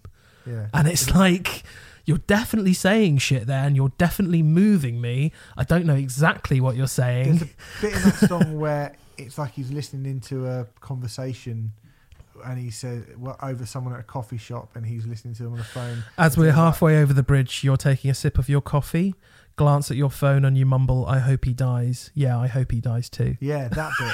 It's just like, and this is a really beautiful song as well. Yeah. Like, and I had to, when that line came in, I rewound the song a bit to go, yeah. Did you really say that? Yeah. What did I miss there? Yeah, it's so powerful. And I still isn't don't it? really know, but it's fucking brilliant, and it's really quiet. Yeah, and it's got this weird sort of halftime step to it, this rhythmical kind of halftime step to it, which is very, very difficult to pull off, and it's not something you would initially. It take you a couple of listens before you even hear it, but then once you hear it, you go, "Wow, rhythmically, that is a very difficult thing to pull off." I think there's a lot of that in Restorations music, sort of seeming simpler than it may appear on a first couple of listens, and then when you dissect it a bit, it's like, oh, hold on a second, there's actually a lot going on. The story and the choruses and the lyrics are mesmerizing, and present, that it takes you a couple of listens before you go,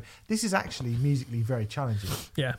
And I remember you saying back in that 12 Unsung Heroes episode about John Loudon's voice, how he has this incredible, gravelly, lived-in voice, which is just captivating, in my opinion. A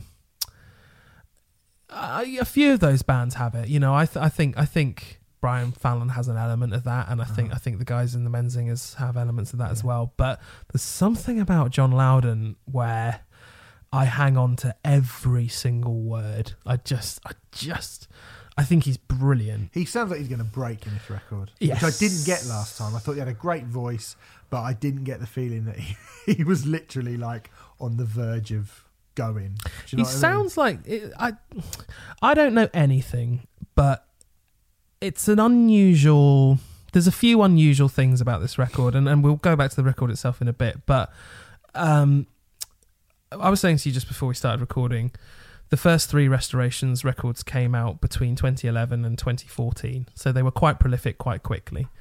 And then there's been a 4-year wait to the next record for this record. So it almost feels like that maybe there's been things going on, personalised, maybe, whatever. I don't know. I'm speculating completely and utterly. Not only that, I think my only slight disappointment with this record is 7 tracks long, and it's a little bit over 25 minutes. It's dead short, yeah. It's slightly... It's almost an EP. Yeah, and it's being sold as an album and all that kind of thing. It's a little bit bemusing to me as to why... I mean, You know, the previous record was only 9 songs, but then it was about 43 minutes or something like that. I think the one before that was 9 as well, but again, like 40. It seems... I mean, it makes me want to press play again on it, particularly because it ends in such a brilliant way. Yeah. It makes me want to press play on it immediately again. But do you have any theories whatsoever? Because that's a bizarre move, isn't it? Well, I don't know any. I don't know enough about the band. You brought them to my attention a few months ago, so I don't know anything about it. I is the only song that tips over the 4-minute mark. Yeah. You know, they are kind of, like you say, it's 25 minutes long. The songs are the typical kind of 3.5 minute long pop songs. Yeah. Most of the time, apart from that one. And then I is only 4 minutes 25. It's not a really, really long song. And to be honest, we bemoan records being too long more often than we bemoan them being too short. But for me, this is one of those incredibly rare cases of like, why wasn't it two songs longer would have been fine, I think. Maybe, you know, I like 9 songs. 9 songs is quite a nice number to have on records, I think. Yeah, I mean, actually... you're right. It could have. It definitely were it to have been longer, that would have been not a problem at all. Yeah. But I don't get too annoyed with albums being too short, because ultimately, like, when you get an album and every song on it's great, which I think every song on here is great. Yeah. I do agree with that. You've got 7 great songs, and I'd rather have 7 great songs than 7 great songs and 2 average songs. Maybe for me, I'm only saying that because I loved LP3 when it came out. It was I looked back over my albums of the year lists, and it was my number 5 in 2014. So I feel like I've been waiting for this record for a long time, personally. Yeah. And I think you discovered them when I brought them to you. So for you, it's just like, okay, this is just the next record, where I feel like I've been waiting 4 years, and it's not. Is that it? Because there's a lot going on in those 25 minutes. Although to a degree it is that it? Because I want a couple more songs. But I'm being picky, and I just think it's an oddity and it's a curiosity. I'm curious as to why that's happened.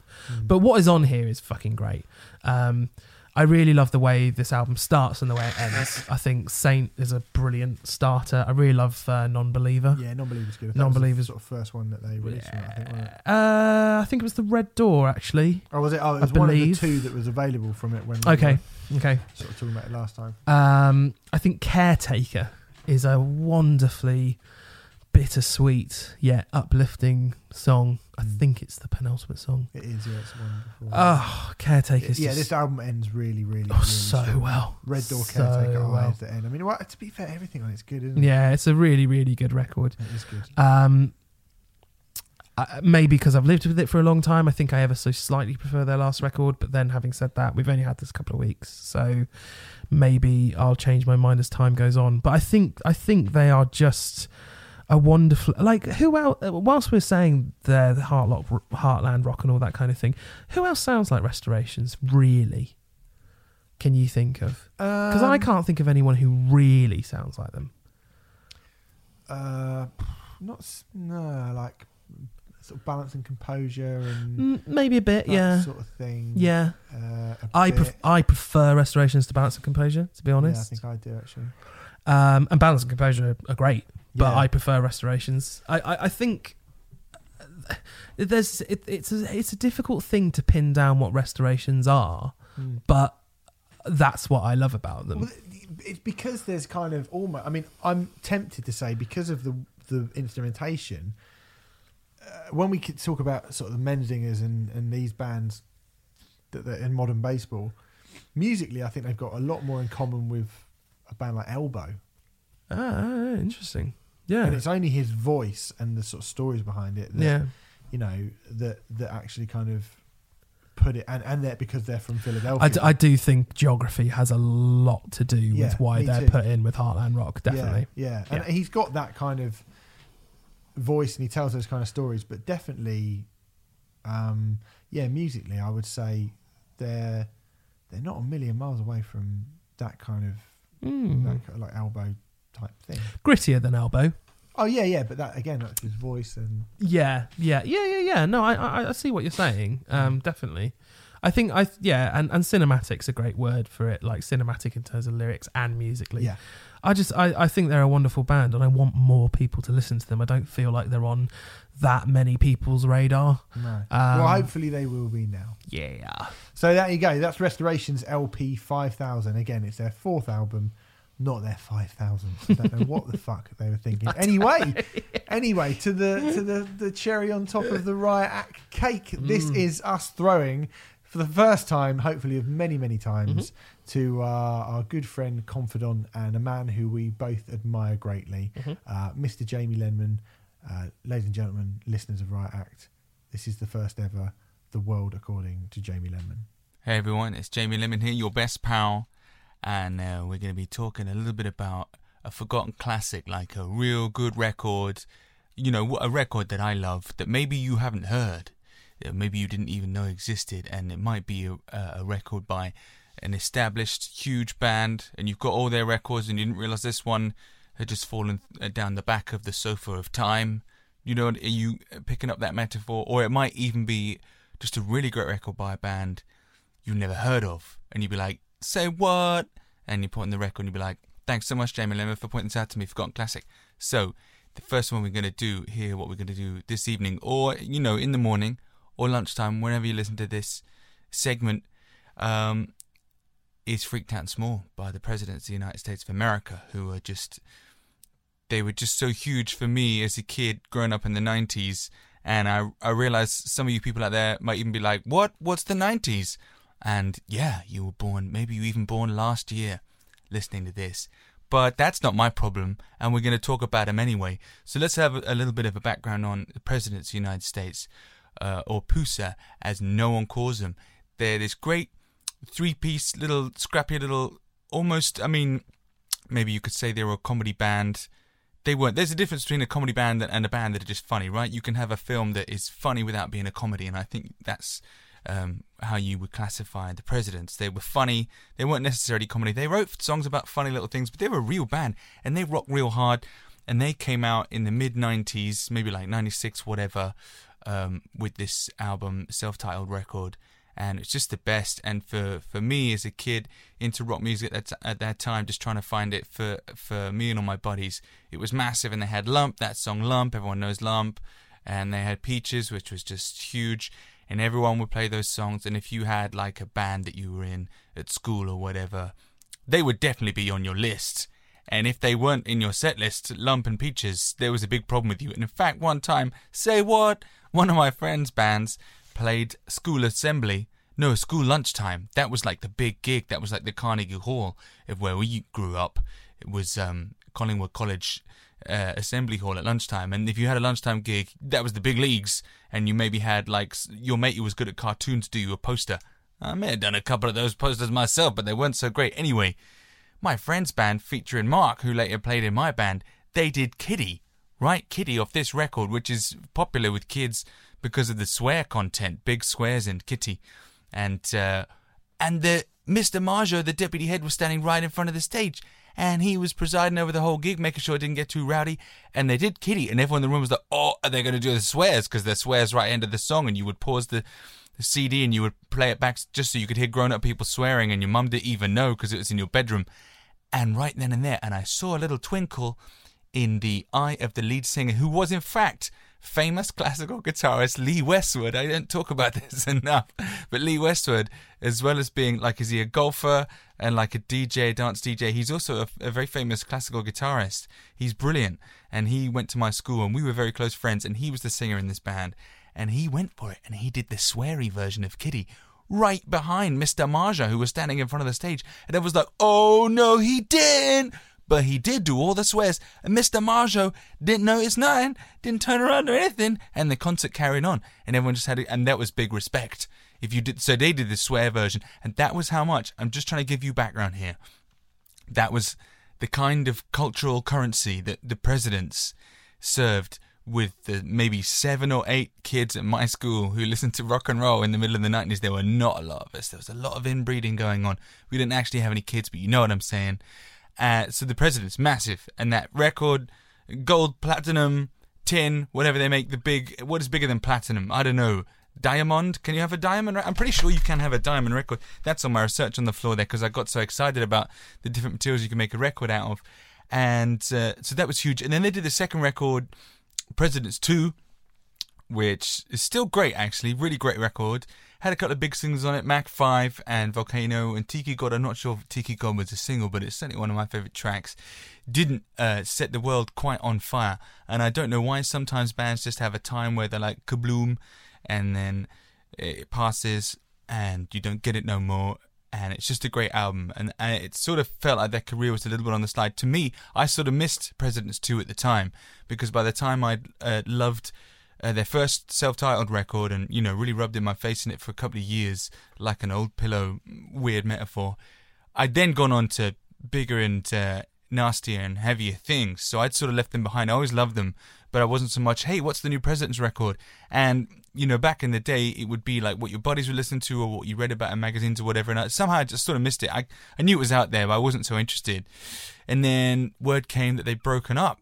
And considering it's like when, you know, you haven't seen someone for a long time and you hear they died and you think, God damn, and you feel bad because you should have gone to see them more and whatever. And I'm dragging this into a deeper place than a relationship with a rock band deserves. But dude, you know, back at that time, rock was your life, and I suppose rock still is really my life. Anyway, I felt guilty that I hadn't supported the Presidents more, even though what could a kid from Camberley do to these cool American guys out there? But they split up and they left us a weird little compilation album, which was like, I didn't really understand what it was. Is it B-sides? Is it like demos? Or is it new material? Pure Frosting is what it's called. Is all of them.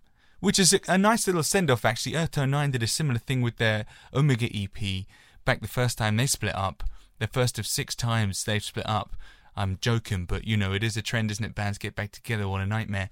And so they did a similar thing with like some unreleased tracks, some new tracks, some B-sides, some live stuff. I think that's really good, actually, as a little roundup. At the time, I was like, man, I wanted a whole new album, but then I was just a kid. I was an idiot. What did I know? So the Presidents had left us. This is a long preamble, but I hope you will agree that it's worth it because it's building up to something really magical. So we thought the Presidents were gone. That's it. We had that. It was 2 great albums, the funny little weird goodbye, and then that was it. We didn't see the Presidents anymore, and the world was a little bit bleaker and a little bit duller. And then one day I went into the Rock Box, which was my local record shop, which is a fantastic place that I'm sure I've talked about before, and I will talk about again. And you go in there, and they just have the records on the shelf, and that's a lot of the time, again, how you'd find out about it. You'd read Kerrang!, you'd read Metal Hammer, Rock Sound, whatever. You'd talk to your buddies. But a lot of the time, you had to go to the record shop to say, hey, what's happening? And if you like the look of it, they would put it on a listening post for you. You can have a listen. Brilliant, brilliant. Anyway, I went to the Rock Box, and I was just looking around, trying to find, like, second-hand discs, because I didn't have, you know, no one had much money to really spend on records, and that was always spent on anyway. And there, on the stack, this is, like, in the year 2000, right? So a couple of years after the Presidents had then gone, hadn't really thought about them, on the display on the wall in the middle aisle, there was a record, and I'm looking at it now, and a white cover, little pictures of a little poodle dog on it, and it said, the Presidents of the United States of America freaked out and small. And I was like, the hell is this? This can't be the Presidents of the United States of America, because they split up. And how naive at that time. I thought, well, obviously, you can't come back from the dead, you know, like a ghost band. When bands are done, they're done. And I'm famous for still saying that this should probably still be the state of affairs. But at the time, it blew my mind. I could not believe this is a new record by the Presidents. And so I went up to the dude on the counter, my friend John, who I had round the other day to watch a couple of movies, cool guy. I was like, hey, yo, this can't be the Presidents. He's like, oh yeah, they did a new album. Like it was no big deal. Like, oh yeah, it's a Presidents album. Like he'd known for a week and hadn't called me. He didn't have my phone number. You know what I'm saying? He should have run out and found me. I only lived down the road. Again, he didn't know this. I feel like he should have made more effort to alert me that there was a new Presidents album. And it's weird when you consider how nonplussed I was by their second record and by the little compilation they did when they split up. I was like, you know, got the first one, that's what I need. By the time they were gone and I realized what I was missing, they'd built up as things do and like, oh, the Presidents, weren't they so great? So And this was before everybody got back together and everybody put out a rubbish album when they came back together. And so I had no preconceptions. And I was like, well, obviously it's great. This is obviously going to be brilliant. I'm going to buy this. Give me that. I'm going to take the CD. Thanks very much, Rockbox John, which isn't his real name, as I've alert last week. Embarrassing situation. And I got it home. And it is tremendous. It is, and it's still tremendous. Freaked Out and Small had no right to be the best album that the Presidents made. And I say this not having heard all their albums. I just found out they did a new one. It's not going to be as good as this. This is so good. I mean, this is even better than their first one. And that is a long limb to go out on. That's a creaky ass limb. Do you know what I mean? To be on as a grown man, and people would say, get down from the limb. You're a grown man. And I'd say, look, listen to this record, and then they'd understand, and we'd become friends. So, Freaked Out and Small. It is so weird, and I've done a little background research on it, because when you open the CD, there is almost no information, because you want to know, how have they gone back together? What are they doing shows? Is it a thing again? It was just an album completely out of the blue, unheralded, no info. When you look inside the CD casing, you just see a list of names, tons of names, and that's all the info. And I now know that these are all the people that pre-pledged in a sort of a primitive. They pre-bought it before Pledge was a big thing. This tiny little startup internet music label, Music Blitz, which is what it came out on at the very beginning of the noughties, which is definitely what we're calling it now, had convinced the Presidents to make a record. I think just because they loved them and they were trying new fields, pioneers at this time. Even before, I really got involved in the music industry and saw, dude, it was really crumbling, and digital hadn't really quite come in. At the very start of the noughties, to have a digital label is quite amazing. And so these guys, Music Blitz, they just went after what they love, which is always the best way to do it. Got in touch with the Presidents and were like, hey, how about we give you some money, you make a new Presidents record, which is quite audacious to approach a band who was split up and say, yeah, I hear you got problems and, you got strife and personal relationships and whatever. You split up to look after your family, but how about just get back together just because we really like you and making a new record? It's amazing. It's never going to work. But it did work. I can't believe it. And so they did, they put out a single, Jupiter, which, Jupiter is a pretty good song. Maybe not the best on the record. It's pretty good, which they already had that was left over from a session they were doing with Subset, which was this weird kind of collective that they were doing with Sir Mix-a-Lot. Didn't really go anywhere, but they had this track Jupiter, which sounds like a President's song, and they put that out as an internet-only single. And then with that, they got the attention, and they got the prepayers, and they funded a whole record, and they went in and they made this record. And it's still the Presidents, but, and I hate to say this, but it sounds like it's got a maturity. And if you say it's got a maturity, that might sound like you're sort of cussing the lovely, fun sort of childishness that the previous Presidents' records has, and indeed the ones that came after it still have. I think this record really stands alone, because you've got silly little songs on those records about like bugs and kitties and whatever, and peaches and lumps and all this stuff, and tiki gods, and then the stuff on this record, some of it is still silly and funny, but some of it has got real emotions in, and it takes you to really subtle places, and it's really calm in places, and in other parts it's really rocking and big and bombastic in a way that the Presidents previously and since, again, always seemed to undercut. Like they were a rock band, and it wasn't like they were ashamed of being a rock band, but they did sort of make any other band who took themselves even a bit seriously look a bit silly, because they said, look, let's just have fun. Rock and roll should be fun. And they're right. And straight away from the first track, Tiny Explosions, that energy is there. But what sets this album out again from the others is that they use regular guitars. I don't know if you know much about the Presidents and their weird guitars. They have bass guitars and git basses, which are basically electric guitars but strung with a couple of bass strings and just a couple of guitar strings. Chris and Dave, the guitar players, played these weird git bass and bass guitars that they'd sort of engineered themselves, and that's part of their funky little sound. And on this, they, and that might be a little bit of why maybe it sounds a bit more mature, which, you can't really, again, I wouldn't, it's probably unfair to call it mature, but because they're on like proper, and I'm doing the thing with my fingers, proper instruments, I think that lends it a fuller sound, and yeah, maybe mature. And it's amazing because it's like the President as a grown-up. I keep on going on this tack, but that is what it sounds like. But then the energy is all there, so you've got like the big instruments. It's a bigger sound. Great songs, man. Great songs. Got all the way through. I love Tiny Explosions. Nothing But Love is the great second track. Then we hit Tiger Bomb, track 3, which is just, it goes right down. And the drums, the Chicken, I know his name isn't Chicken, but that's what he's called on the first record. Real slow, and it's so sparse. You know, the first verse doesn't have any instrumentation apart from the drums hardly. A little bit of mellotron. And the song about falling in love with a girl who plays the drums, which is just, you know, drummers are cool anyway. It's just so beautifully done. And then there's this heartbreaking nylon guitar solo in the middle. Out of where? Where has this side to the President's been? You know, a nylon string guitar solo. Criminy. And then an amazing piano double with electric guitar that is just so beautiful and fragile in a way that you didn't know the Presidents could be. And maybe they didn't either. And I don't want to second guess them. But it's just incredible. And then you got Last God on Earth, which is funny. Jazz Guy is a big funny song about how boring jazz is, because it's so boring. Even I like jazz. God damn, is jazz boring. You know. So I put Birth of the Cool on when I want to get bored. It's not true. I do like jazz, but it is boring. You got Jupiter, the big single.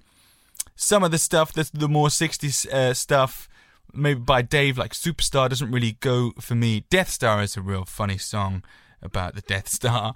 And I sing it all the time whenever I'm watching Star Wars or whatnot. And because no one knows this record, it was like, shut the hell up. Stop singing your stupid song about Death Star. It ain't even funny. And I'm like, haha, you didn't even know references presidents and they still don't get it. Blank Baby is another one of the tracks that I think came from Chris Ballou's previous band, Egg, from the middle of the 80s. Quite a few of these songs are recycled, as I think a lot of the President stuff was, from Egg, which is a sort of little punk band that Chris had been in before. And then I'm Mad, which is so great. And I think it's Duff McKagan from Guns N' Roses who plays bass on I'm Mad, which is really great little star turn to have him in there. And it's a great song. And they got this middle eighth that is just the sound. If you check out this record, which hopefully is the point of what we're doing, the middle eighth is literally just the sound of them getting, God damn, getting so angry. Instead of like lyrics or anything, they just rage into the microphone. And it sounds rubbish when I'm doing it, but listen to it. It's great. It's absolutely great.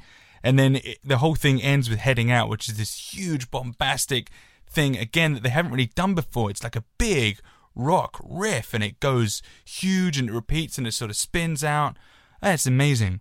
And the record is so great. And this is the record. It's so funny that even though that first one, the self-title, was the one I fell in love with and I listened to as a kid non-stop, it's this one that I come back to just because it has such depth, and the sound is so full, and the breadth of feelings from, okay, it's just a funny little song, you know, about Jupiter, a big planet, or this is a really slow, tender love song about falling in love with another musician, a specific melody that musicians are prone to, you know, that only a musician can understand, baby.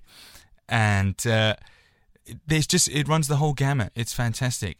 And then there's nothing about it. I don't think they toured it.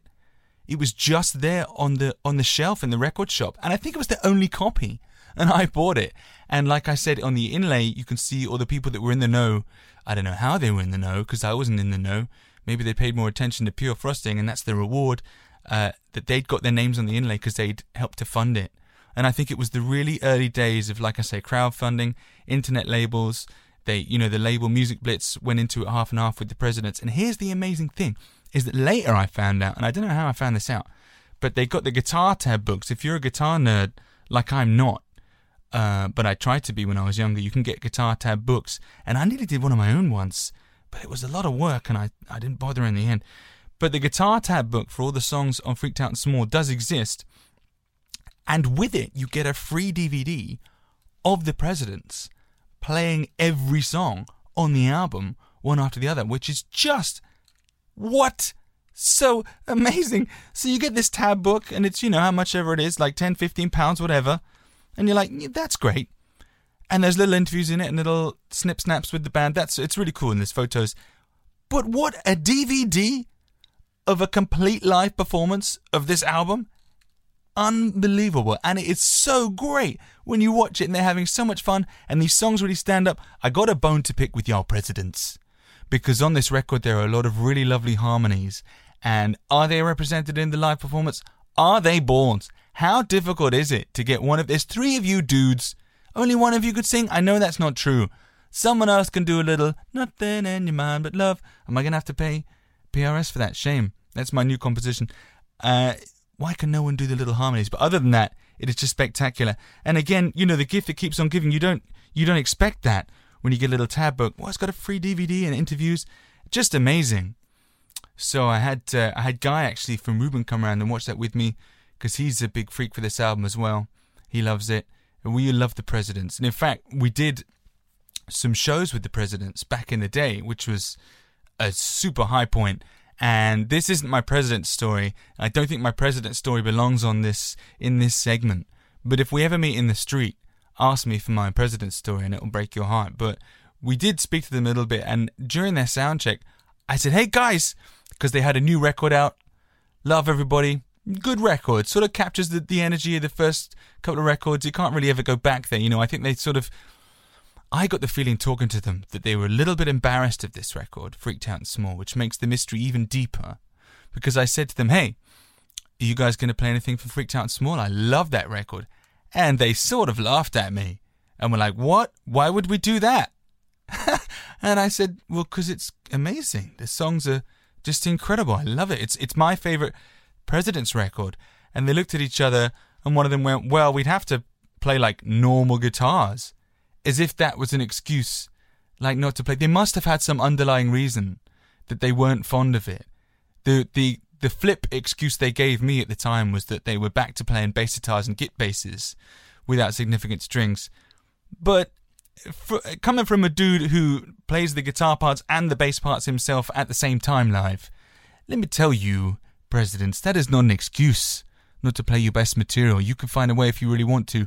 So from meeting them and touring with them and not really becoming their friend, I have to say, I did get a weird feeling that maybe this record stands on its own for them, that it was not represented in the live show and they seemed a little bit faintly embarrassed by it. That might be me projecting unfairly, putting labels into their emotions into their hearts. When you put words, you put them into people's mouths. When you project emotions, you put them into their hearts. All right, so I'm putting feelings in their hearts there, perhaps unfairly. I could never understand why they seem reluctant to play it, because I just think it's their greatest achievement. And I haven't heard the new one because, you know, I lost touch with them. And maybe next time we do this, I'll be like, check this! President's 6th album is actually the best one. Ignore all that tosh I was talking about last time. I don't think so.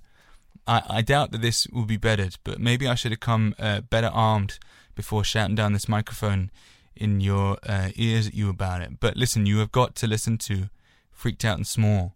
Even if you've never heard that, if you've heard the President before and you like that self-titled record, you like Lump and Peaches and all that, you have got to listen to this because it is like that. But it's like Saved by the Bell, the college years. You understand me? When they went to university and whatever and got married on a beach. I didn't watch that. I should have done more research for this. It's like that. Or it's like, come on, Rugrats All Growed Up. Yeah? You feeling me? It's like a big step on. And it's very nourishing and rewarding. And I keep going back to it. And if you like the President's albums after that, chances are you know about this one. So that's no probs. But even if you don't like the Presidents, if you've never heard them, jump in on this record. Don't go to the first one first. That's coming. That will wait for you. That's okay. You call that one when you're ready, and it will say, it's the middle of the night. What are you thinking? I'll call you in the morning. Who cares? This one, go to this one first, and then from then you can spread out, because it is just tremendous. So there you go.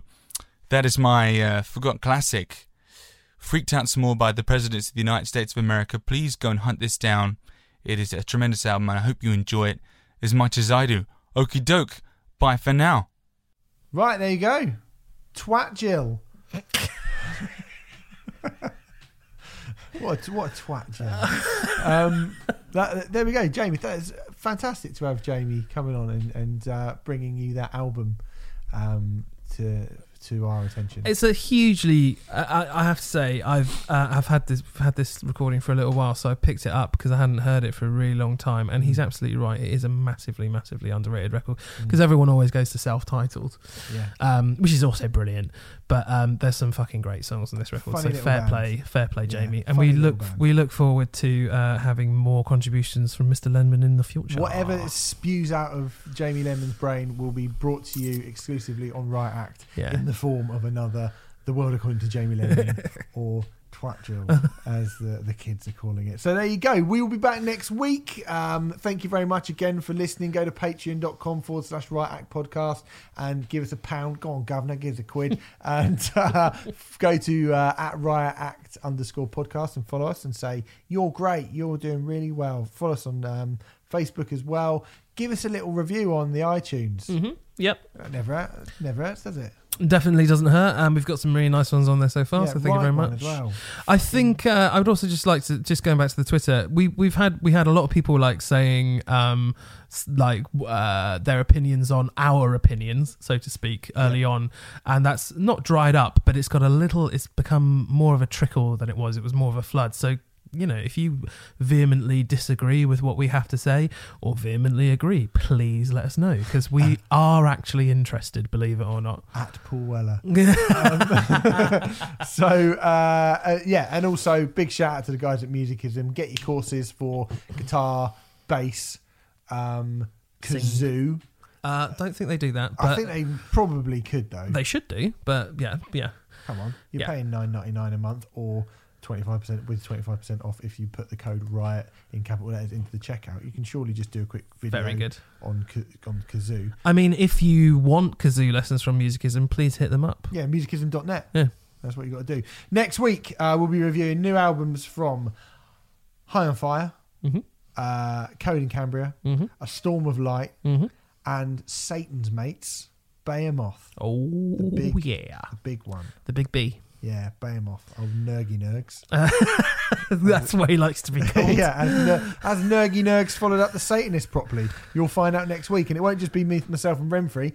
Black Peaks are going to be in the house. Yeah. That should be very, very, very exciting. It's going to be great. They're very excited about it. I was talking to them earlier today, and they are thrilled to be part of the show. Well, that's good, because I'm not bothered.